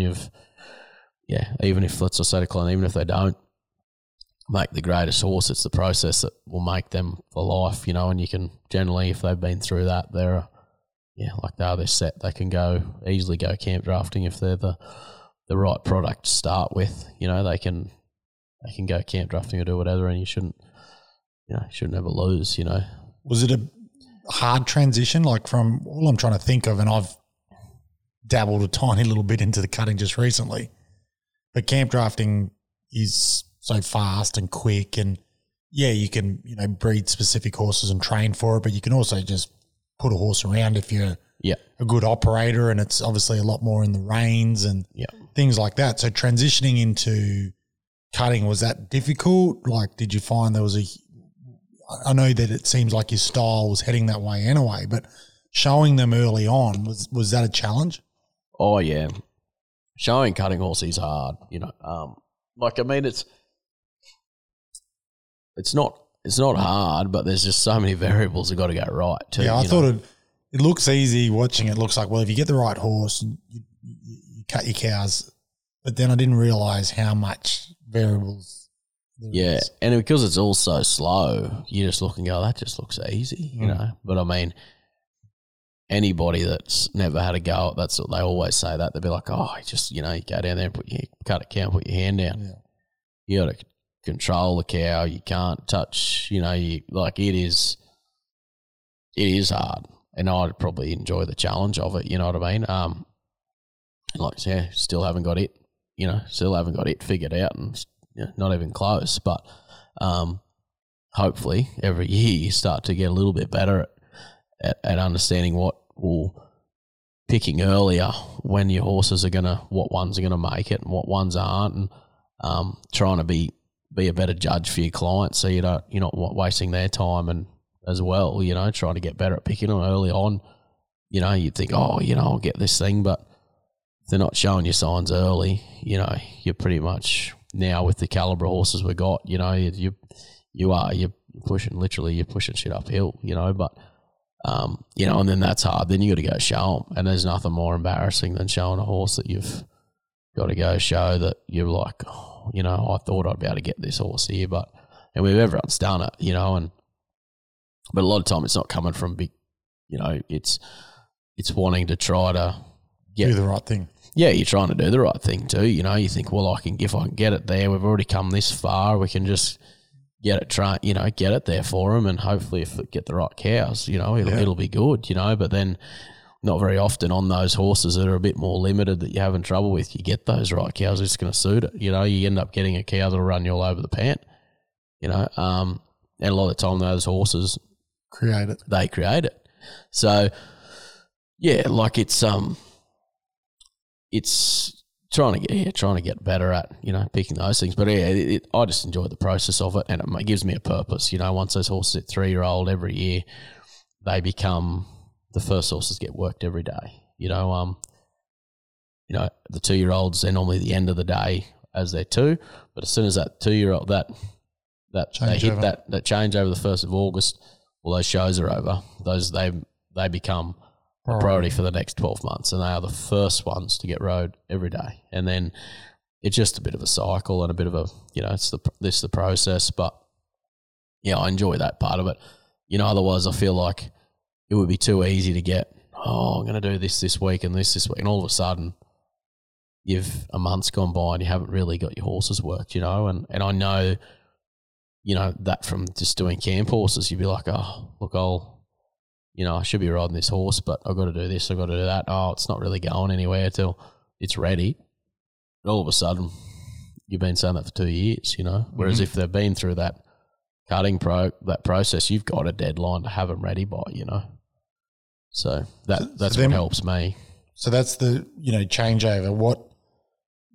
What's your favourite? Like if I said to you, you know, we already know you've done the challenging, you went back challenging this year, you've obviously camp draft, you did the showing, now you're cutting. If I just had to just say you can only do one, what are you choosing? Or is it something completely different that you haven't done yet? Nah, with horses in regards to horses.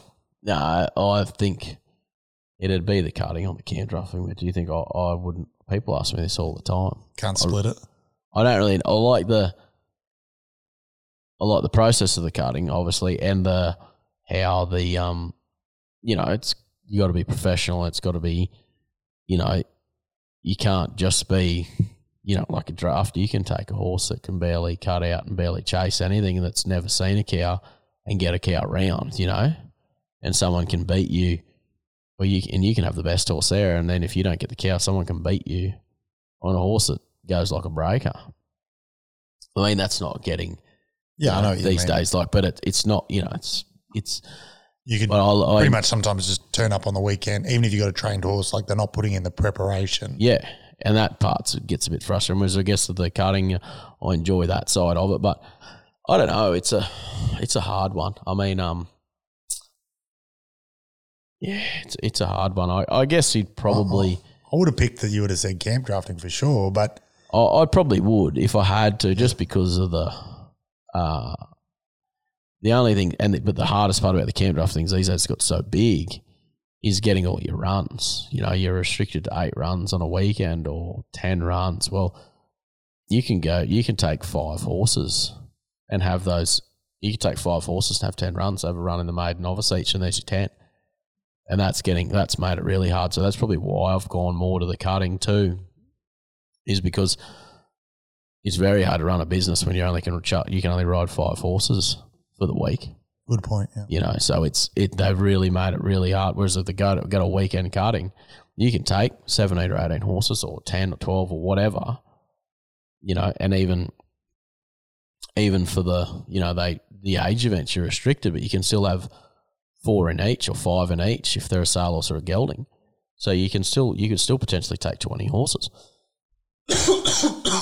So probably from running a business point of view, the cutting is the better way to go, has been financially the best way to go. But if I said I'm just going to go camp drafting, well, by the time you put 1 or 2 of your own horses in there, you know, and a couple of clients, well, you're not really making much money, unfortunately. So that's probably the part that's pushed me more cutting, you know, as a business standpoint. That's a good point. It's probably something I didn't really think about within the question, because we, you know, assume, you know, it's just that logical choice. But when you talk about it from a business point of view, there becomes a few more different elements. And then going on to the next question is saying, well, you've had success in all those disciplines that I just mentioned.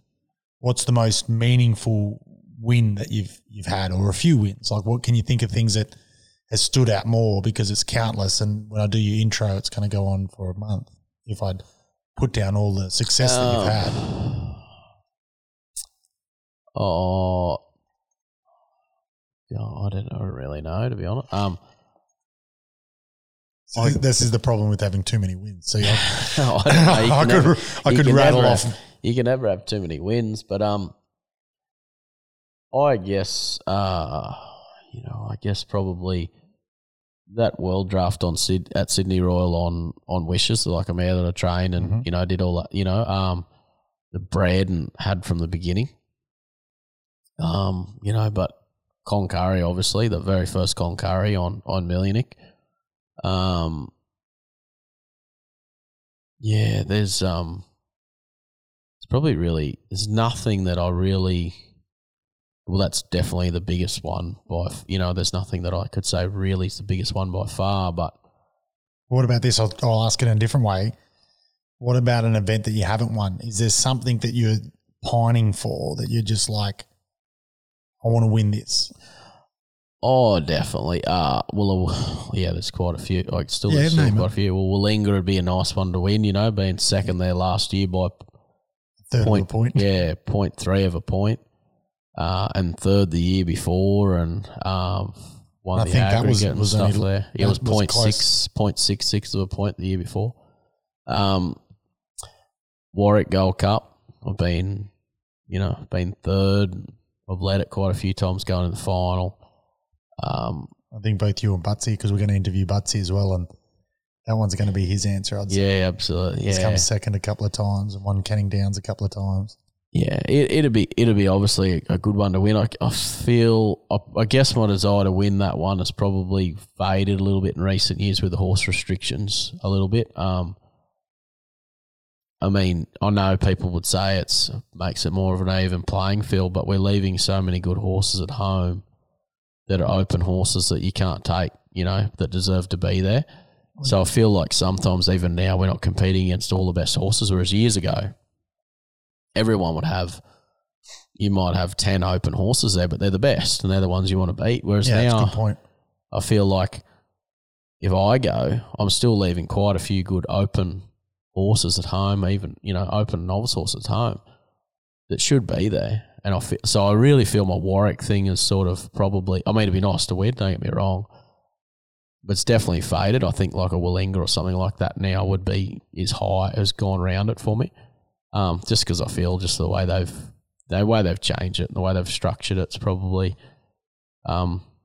just lost its probably prestige a bit for me. And a Futurity, it'd be nice to win one year. I was waiting to hear the Futurity. A Futurity would be nice to win one year, but I don't. I guess I don't really have a bucket list. I guess once you do win those, I guess like once I won Cloncurry, I went back that following year and then I haven't really been back since, I guess that, so maybe if I did win them, that desire to keep going would definitely might fade, but would definitely like to do it. But at the same time, I don't do it, I don't every day wake up thinking that's what I want to achieve, I just want to have good horses that people want to buy and, pretty much buy. And that's where I know I can guarantee you are guaranteed good money in this industry now, with the way the industry is, So pretty much just trying to train good horses that people want to buy, because it's the last 12 months it's been incredible the way it's changed, Yeah, no, absolutely. Well, then that really segues into this next question, talking about wins and how the industry's changed. What's a 5-year plan or even a 10-year plan or both? Like what's next for Huey? Because you're different to a lot of people that we're going to interview and have interviewed, in the fact that you've done so much so young. So, a lot of people, again, like did you say you're 31? No, 33 now. Oh, 33. Getting old. 33. So you're 33 and you've accomplished so much already, which is a lot of people could only dream about. So then what's next? Like when we talk about 5 years, you're 38. we talk about 10 years, you're 43, like still a young man. Is things going to change? Or have you got any plans? Oh, definitely. Yeah, definitely. Definitely. I hope that in another 10 years I'm not riding near as many horses as I am now. I'd like to get back to either just riding my own or a certain few clients or, I don't want to be going as hard. Definitely another 10 years and hopefully got a family and stuff like that I can, that you can enjoy. Feel like we made a lot of sacrifices, and working as hard as we do and everything. So I feel like, I need to want to start sort of enjoying, that and maybe my place and I've got a fair few other business stuff going on.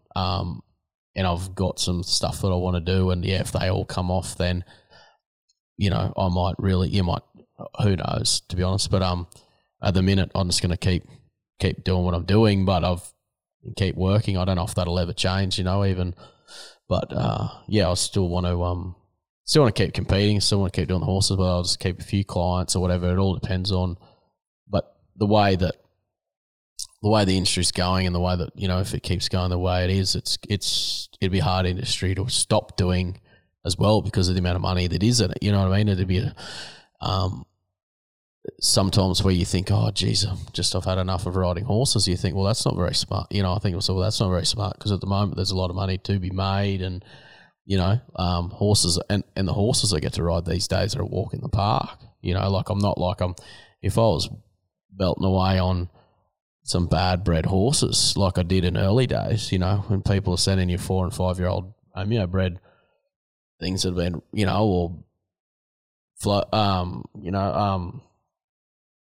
reflect things to break in or whatever. Yeah, give them two for 3 bred weeks. horses, and they'd turn up and they'd run them off the truck in the cattle yards and, and you'd have to teach them to lead and do all that sort of stuff and you got a month to do it in and we used to do it for $1,200, like these days we don't ride a bad one, they're all well bred. So it's actually, the job's not that hard either. You know what I mean? We don't deal with any ordinary horses. So it's actually easy in that regard. It's just it gets a bit monotonous at times and staff, I guess, is the hardest part these days to sourcing people that want to work, Yeah. And that makes it tricky. It makes it, and that's across the board. I think, I often see that you've got to post up, looking for. I think it runs all the time. But I don't think I ever change it. Yeah, you just want to make sure you got a bit of a backup list. Yeah, I want to have more than one person more than what I need to have a backup. Yeah, if something happens with one, I want to be able to go. This wasn't a question that I necessarily had in mind, but it is a problem. And I talked about Warren Backhouse, and he's quit taking on people full stop. So he only runs what he can handle. And he's got his girls involved in his business and his wife's involved, but he always used to have help. But he just went, they're so unreliable and they'd leave all the time. And he just said, I just got sick of it. And it's such a shame because, in this country, he's the leading reining horse trainer. Yeah. And now there's no more proteges. There's no one coming out of his barn. So it's a real shame that we lose that expertise in himself. And you're saying you've got a reasonable turnover of staff. What do you reckon the reason is? I mean, why is it they can't work as hard as you work, or like it's not just your problem? It's an issue everybody has. Well, I think so. And even like I'm way better to my staff now than what I was in early days. When I was younger, I was hot headed, and these days are that we pussyfoot around them. Try and make sure they're happy, and we still can't keep them. You know what I mean? A lot of the time I feel like I'm working for them. But I have been lucky in, I compare a lot of the guys, that are around. I've been very fortunate to have some good stuff, but then there's a lot come and go that might last a week, and they're like, oh, this is too hard. Or do you think they just think it's glamorous? Yeah, they just watch your truck roll on. Yeah. Because that's what I said. This is what's so good about podcasts, because already, it's been going for over an hour. But just in that little bit of time, we get to hear about your humble beginnings and how hard you did it and how hard you work and, how much you've invested into it. But then it's easy to see, like I said before, the rig turns up to nutrient sale, 20 beautiful horses come out of it. You know, you're selling the top priced horses, you're winning the big drafts, the horses look amazing, you're shiny, you pack up and you go home. And do they think it's the life of a rock star? Or? Yeah, I think they do. I definitely think they do. You know, when you say, oh, they say, what time you want to start in the morning? You say, oh, you know, if you start feeding at 5:30 or 5 or whatever, they look at you like, got to be like, I'll be only getting home then. You got to be kidding. Like, they look, you're like, well, you know, they think it's just that. I think that's what they think. You know, like they think it's just going to shows on weekends and don't do much in between, and they might feed a few horses and wash a few. And yeah, I don't think they don't see, you know, like yeah, I don't know. The young people today, it's weird. And I'm only young. I'm not trying to, and I'm sure it was, you know, for the older generation too, they worked a lot. They worked harder. But I mean, when I first started out, I had no help. You know, I had all my paddocks here were all electric tape. I had no indoor. I had an outdoor pen that was a few panels that used to fill up when it rained, and it was all clay underneath it and ended up just being a dam. So I used to run the plough through it, and it was just like it was, you know, and I had no stables. I had a shed that had a couple of panels in it for stalls, but they were more dangerous to put horses in than they were. You're better off, if you had an injury, you'd be better off leaving them out in the paddock, the tape, you know, because so, and yeah, they still come here, and now I've got to, you know, put everything back into good stables, good facilities. Yeah. They've got accommodation, you know, even like I had one guy work for me early on, and he lived in a caravan. For 3 years he worked for me out of a caravan, and he'd come down the house here every night for dinner and shower and everything. He never whinges and complained at all. Yeah, it's There's no way you could get anyone to do that now. You know, if you said, "Oh, you're going to have to come work here," and you're going to get, you know, back then you'd be only paying $500 a week, and now they're all nearly close to, by the time you pay tax and supers and everything, nearly on $1,000. Plus they got horses here, and plus they don't have to pay power, and you know they don't have to pay rent. You know, if they don't live here, you give them fuel and all the rest of it. They got horses and all. You know, you feed the horses and you cart the horses, and they, you know, they're all on nearly, you know, when you work it all out, they're all on over $1,000 a week. Yet, you know, when I first started out, and I was on about $400 or $500 a week for that first year when I worked for Bully, and I drive to his place every day. I'd catch 30 horses on my own, no help. You know, like, and it's just, you're working in the dust and the heat, and, you know, you had to wash them yourself, and they're running in brood mares and breeding horses. And, yeah, I just don't know what like, it's really making it impossible. I just don't know how. There's no one that actually knows how to work, you know. If they do, they're rare. Yeah, and I've told the story on our own podcast, but for myself, I did a farrier apprenticeship, and the best farrier that we had, you know, in our area, when my dad asked him whether I could do an apprenticeship with him, he didn't want an apprentice. He's like, I just do the work that I can handle, and that's it. Mm. So we sort of really pushed on it, and he said, well, he's only going to slow me up. He's going to cost me money. So my parents paid him for a little while. So I got no pay, and then he got paid to have me. Yeah, well, when I went... And then I did that for a while, and then I got handy enough that I could at least do some trims, and, you know, I was sort of keeping up with him. And then he said, okay, well, you can just stop paying me. And that's all we did. And then if I needed to, all my shoeing tools were bought for me as presents. Then if I needed to earn money, like when I bought my first car, I'd go shoeing on the weekend. So I had my own tools that my parents bought me for presents. Yeah. And then I'd go off and shoe horses, trim horses, and then I saved up enough money. I sold a horse to get my first car. And I never thought I had a rough deal. Yeah. And then when we get them, it's exactly what you said. You get them and you give them all of these, you know, you got everything included, and, you know, good money and you know, good conditions. And then they're like, oh, how many days off do I get? And yeah, it's the first question they ask. Or the first question when they ring you, and the worst thing, I had one ring me the other day. Oh, first of all, I just want to know how much you pay. And I said, that's the worst thing you could ask me. Like it was like, it's not going to work straight away. But when I first finished school and went to the States, I worked for nothing. I never got paid. I was just there because I wanted to learn. You know, I was like, I'll feed myself. And I lived on bugger all. I lived on pork chops that were about bloody $3 for a packet. I just lived on pork. That's all I lived on when I was over there. There's pork chops that cost nothing for them. Yeah. I lived on them and like spaghetti and baked beans and toast. Like that's all I, like you can live on bugger all. But I was like, because I know there'd be just it'd be a pain in the ass to have someone that doesn't really know much. So I was like, hey, I'll just come and I'll work for nothing. Yeah, just don't have to pay me. Just give me somewhere to sleep. So I'm going to rest my head and I'll work, and I worked like I was you can't even get anyone to even think about coming to work now. For those conditions. No.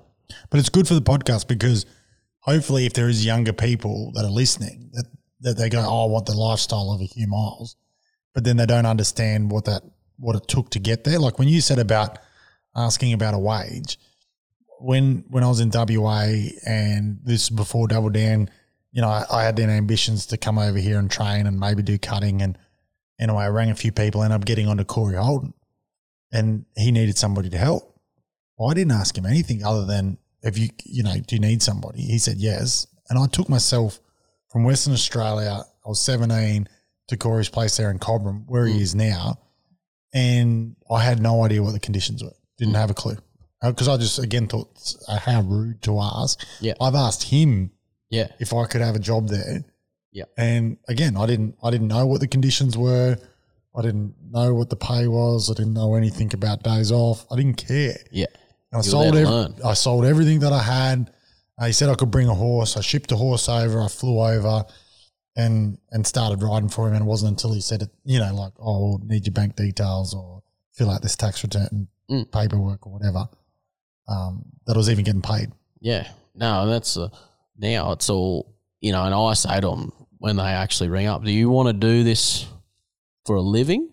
Like I say to them, do you want to do this for a living, or are you just doing this for a job?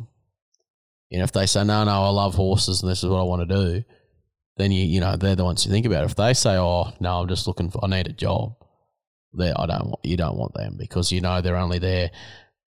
They'll be whinging about the hours. They'll be out the gate as soon as the day's over. They won't be there. If something needs an eye doing or whatever, they'll be like, oh, bugger, I'll do it tomorrow. But if they got their heart in it, you'll employ those ones, but you still got to pay them a fortune. Like, I mean, a lot of them aren't worth it. You're like, but legally we got to pay them that now. Yeah. But we could literally rant about this forever. Yeah. Yeah. So let's start to wind it up, and we're going to do a little bit of more lightheartedness. I've got this question down here. What's something people wouldn't know about you? Come on, give us something that, we talked about all the things, our perception of when we see you roll up to the show, our perception of nice horses, nice gear, nice truck, all the rest of it. But what's something that we don't know about Huey? Oh, threw a curveball at you. Yeah, you have. I feel like everybody seems to know everything about me. Whether I want them to or not. Well, yeah, that's a good point. And that's a part of being successful, unfortunately. We all want to know.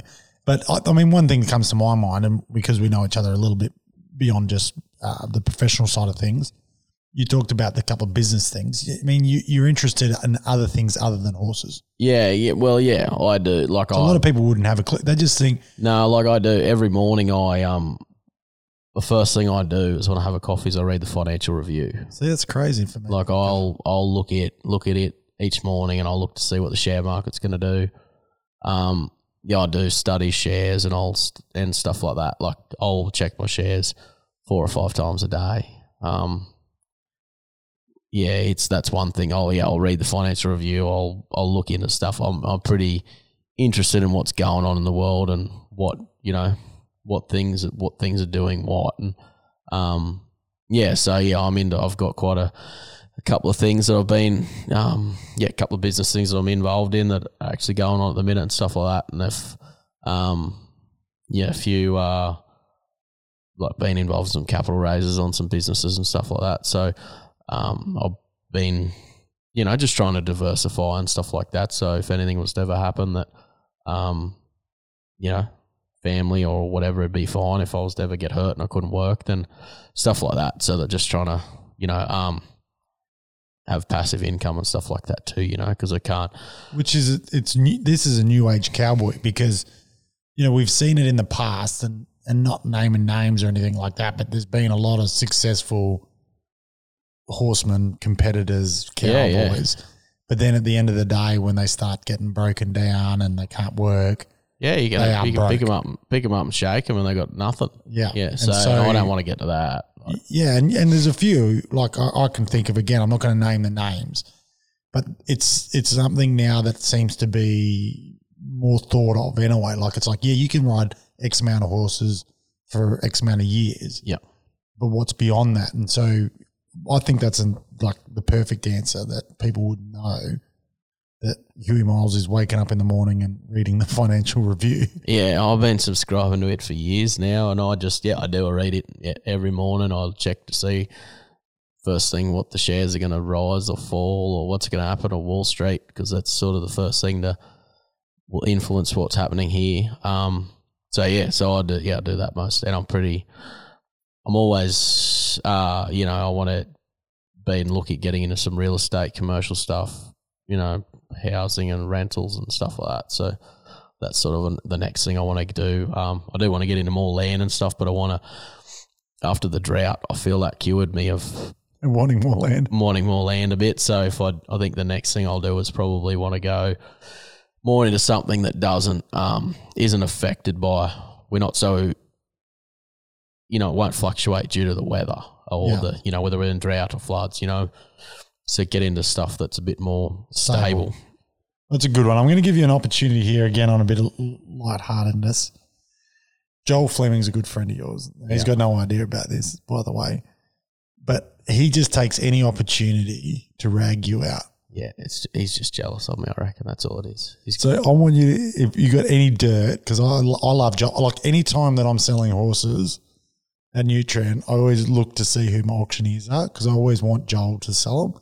Yeah. I just think he's the funniest guy I've ever heard. I think he should, if he wasn't doing the whole auctioneer thing, and I know he's he's an agent and real estate and all the rest of it, but I just think he could actually be a comedian on TV. Well, he's actually coming to the States with me next week. Yeah, right. He's coming with me, so it'll be What's a story you can share with us that hopefully he will hear? A bit of dirt on Joel Fleming. If it's one thing I do have is a shocking memory. But I did have the best photo of him once, and he deleted it off my phone. But we were in Fiji we had got these tattoos. Anyway, and it's already a good story. He tells me, we see this guy, we meet this Fijian guy, and he's sort of this, Joel had this tattoo, and it's like it looked like there's rip curl waves, like on his arm. It just looks so epoxy. Very corny, yeah. Anyway, and this guy, Lex, he said, "Oh, nice tattoo." And Joel's like, "No, it's shit, I hate it." And he might said, "Oh, I can fix it for you if you like." He said, "Really?" He said, "Yeah, I'll fix it." He showed us his Facebook page. He said, "Oh, well, I'll get you to fix it and I'll, do it into half like a tribal thing." And anyway, so Joel's like, "Righto." And I said, "Well, if you do," if you do it, I'll get, he said, "No," Joel said to me, "If you do it, I'll get one, So anyway, we get it. Well, he's such a pussy. He's such a pussy. He had to drink a full bottle, I think it was scotch. He drank this full bottle of scotch so old mate could do the tattoo. This tattoo went for about 8 or 9 hours. Oh, wow. Yeah, it started about 7 at night. Let's come to the motel room where we were staying in Fiji. And it started, but he's an absolute pussy. Like, he cannot handle pain. Oh, so it wasn't a big tattoo that took so long. He just had to stop a lot. Well, it was a big tattoo, but he couldn't sit down for and he's got a towel in his mouth and he's screaming. He couldn't handle, and bled because when he drinks of the alcohol. Yeah, they don't like it. It thins your blood. Yeah, he's bleeding like it was. He was. But the funny part was though, the next morning I walk into his room and he's strutting around in front of Belinda in the Raw. I've opened the door up.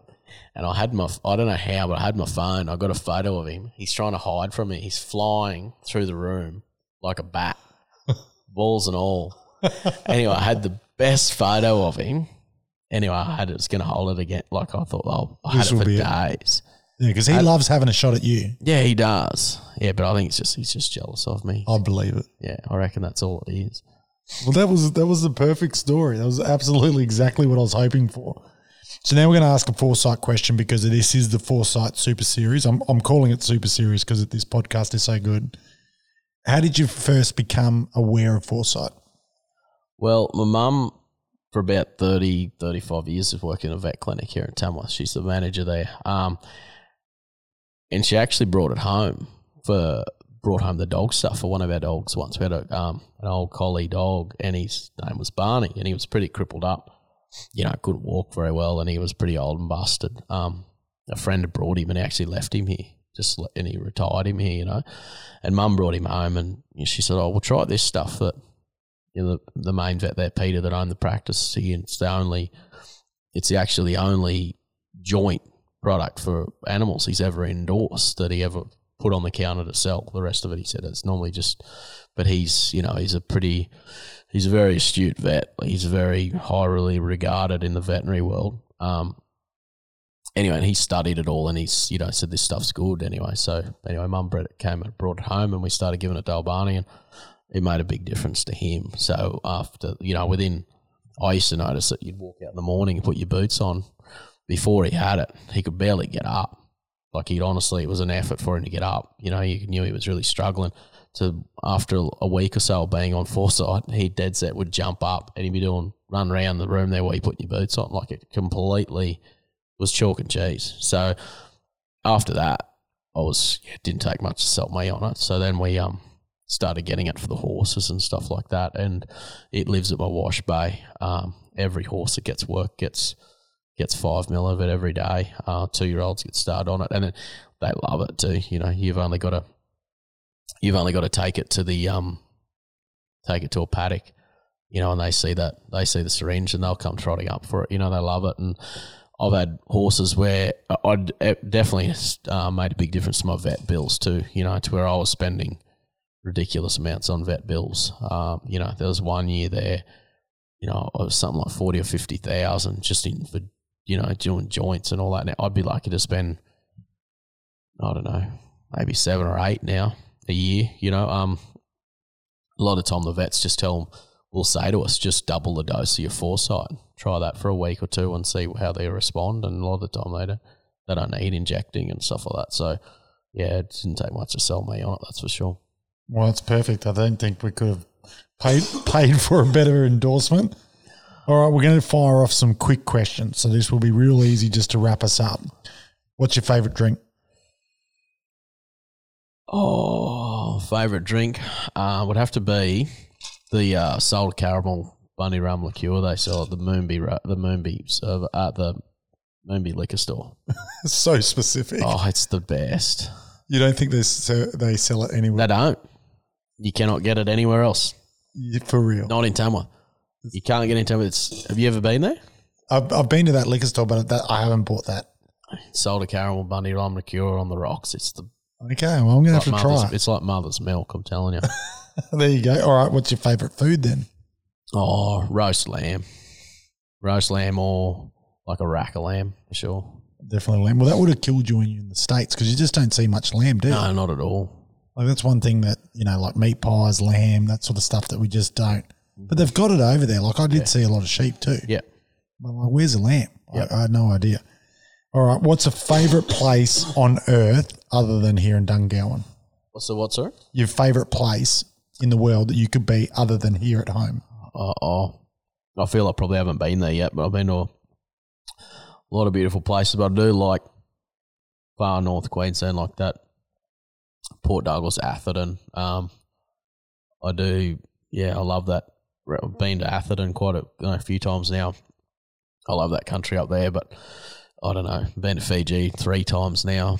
It's beautiful. I thought you might say Fiji after I heard the Joel Fleming story. It was definitely more beautiful without him, that's for sure. But I don't know. That's one thing I do want to do is do quite a lot of travelling that I didn't get to do younger. So I feel like if I ever get there, I would love to go for 12 months one day, but it's just hard with the horses. But one day I'd like to take 12 months off to go travelling for sure. Okay. What about your favourite movie or TV show? I used to love John Wayne. Pretty addicted to John Wayne. I pretty much watched all of them growing up. But recently, anything really with Kevin Hart or The Rock in it, it's pretty cool. Yeah. At the minute, I've been watching a series on Netflix called Blind Spot. It's pretty cool. Yep. I watch Blacklist on Netflix, and I'm pretty addicted to those sorts of shows. But yeah, watching Blind Spot at the minute's pretty cool. Okay. All right. What about music choice? Is there a genre of music?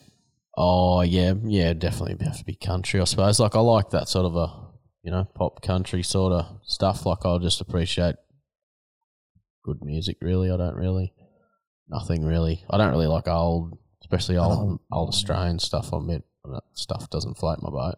Because I put this in, we just did Jim and Linda McCullum. And do you know what Jim's choice of music is? Do you know Jim, that side of him? No. 100% rap. Really? Yes, I know. I would not have picked that. I would have picked Slim. Yeah, 100%. No, and when he said it at the start, I thought he was taking the piss. I was backing Slim all the way. Like I do. Like I'll listen to Eminem, Ice Cube. Well, that's his genre. That's 100% his genre. Yeah, that's right. his choice of music. So I thought, anyway, there's a little bit of tidbit for you. Next one is very specific to you. Are you a mummy's boy? I don't think I am. Come on, Hugh. I don't think I put that in there. A lot of these questions are going over all the people that we're interviewing for this Foresight.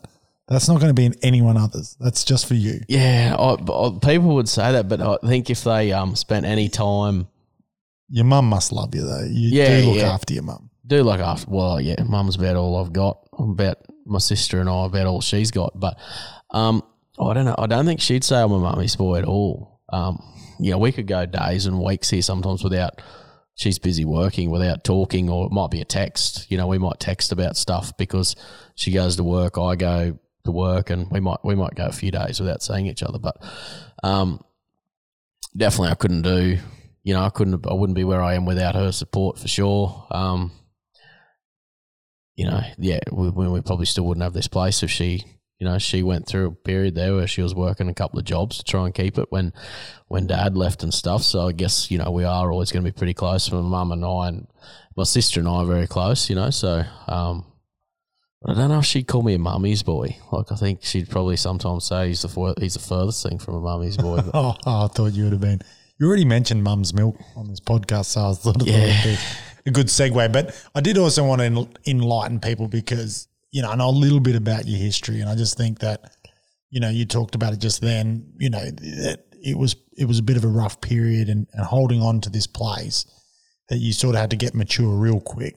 Yeah, it was either. And I just wonder, and I don't actually really know your mum at all personally, but I would think that you'd have to be very proud of you and what you've been able to not only achieve, but then do for the family. And you already said it without even realising it when you were talking about, well, if you couldn't work, what's another stream of revenue? So you're looking at business stuff. Yeah. To me, you said that looking after your mum and your sister. Yeah, well, absolutely. Yeah, well, mum for sure. I mean, mum's nearly 70 now, and I mean, she still works. Like, well, what time is it now? She's not home. 9:15. 9:15, she's still not home. And she'll be, she's probably not even close.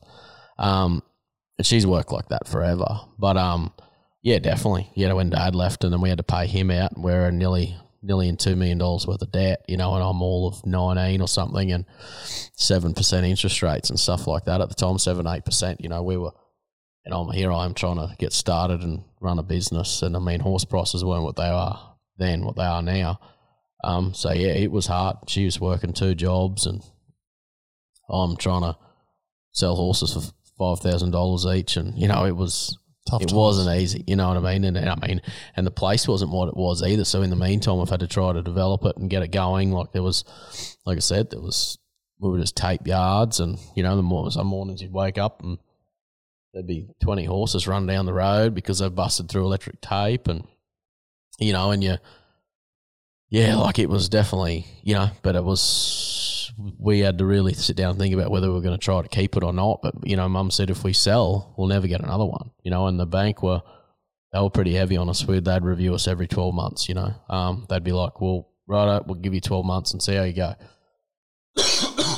So there's a lot of pressure, you know what I mean? We're good now, but, in a great position now. But, I mean, we've still got plenty of debt. We've paid off quite a lot too. But,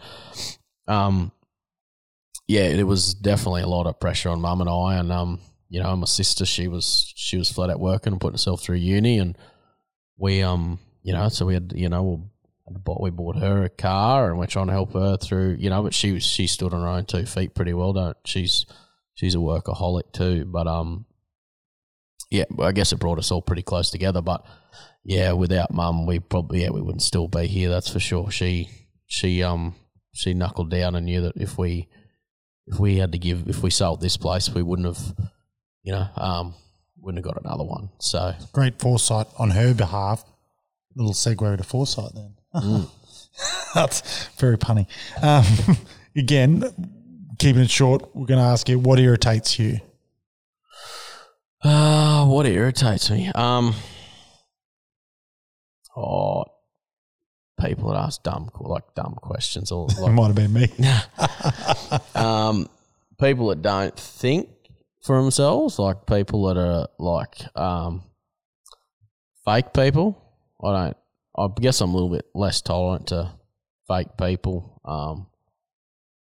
But yeah, things that irritate me a bit. I'm pretty particular about how I like things done. So yeah, I like routine. If things aren't done like that, I get pretty irritated. But yeah, I have a pretty low tolerance for idiots. That's for sure. That's a good one. What about favourite saying? Is there a saying that sticks to you? Maybe a mentor or something you say all the time. Is there a favourite saying? No,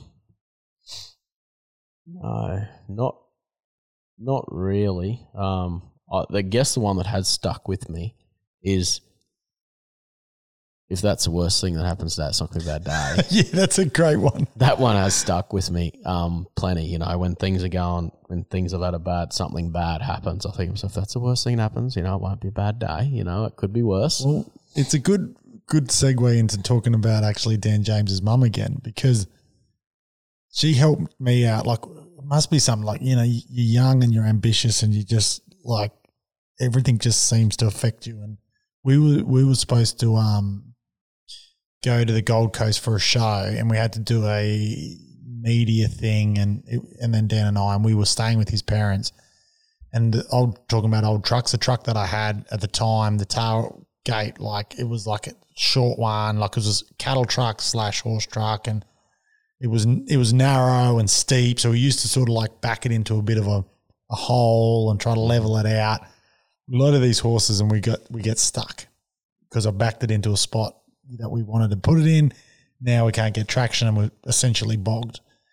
And so we've got a deadline to get from where we were traveling to where we needed to be, and now it's upsetting that. And so I'm starting to feel the heat. And again, like it wouldn't worry me now, but back then I was swearing and cursing and getting upset and firing up, and so was Dan. And we had to take the horses off again, and then we had to try to find a way to pull this truck out. And anyway, Dan James's mum's like trying to calm us down and be like, it's okay, and we're gonna miss this thing that we're supposed to be at, right? And she's like, you don't know if this is on purpose, that you need to be restricted. Like, she's like, the powers to be have held you here, because if you would have actually left on time, you might have been on the highway and got caught up in an accident, and you know, might have destroyed the truck, whatever. Like we might not be here to tell the story. Yep. So somebody's come in here purposely, you know, whether it's you believe in God or whatever, has made sure that you guys stay put for just X amount of time so that you don't run into that trouble. And it sort of like clicked with me at the time. I thought, well, how can I argue with that? So it took us, you know, and like, again, it goes back to your saying, if that's the worst thing that happens to you today, you're going all right, because it really wasn't that big of a deal. Yeah. We pulled the truck out, we loaded them back up, we got on the road. Yeah. We probably lost an hour and a half. Definitely nothing like your Cloncurry trip. No, I don't want to have one of them again. So when she sort of did that, it probably helped me for things that have happened since then, and go, well, you know what, maybe that Cloncurry trip, you guys just needed to be delayed. Well, that probably did me a lot. It's done me a lot of good. It was a character building, I can tell you. It was resilience there, yeah. I think they say. No, there's not too much now that really, not too much now that really sets me off. I believe things happen for a reason too, you know. I guess the only human error is probably the things that annoy me. But like if it's all, but I also say to the guys too, say the guys that work for me, I don't really blow up to, because most of the things that they do, I've done, especially when I was younger or whatever, rushing around trying to do things in a hurry. Are mostly things that I've done, so I don't blow up. But if that happens more than once, 2 or 3 times, that's when I'll start to get cranky. But most of the time I'm like, well, hell, I've done that before, so I can't really be too mad at them. Everyone's allowed a mistake once or twice, you know? Yeah. Okay. Well, thanks for giving us your time. That was an excellent insight, I think, into a little bit of the life and the day of the life of Hugh Miles. So we appreciate your time, and thanks for being another Foresight team member to join us on the podcast. No, appreciate it. Thanks for having me. Awesome. Thank you. I hope you enjoyed this episode as much as I did. Please help us out by commenting with a review, as well as rating and sharing on your socials. This helps us out greatly, and we really appreciate your support. Hopefully in 2023, we'll bring you more content than ever before. Thanks for listening. Until next time, bye. If you like my daddy's podcast, please rate, review, and subscribe. Share this podcast with your friends.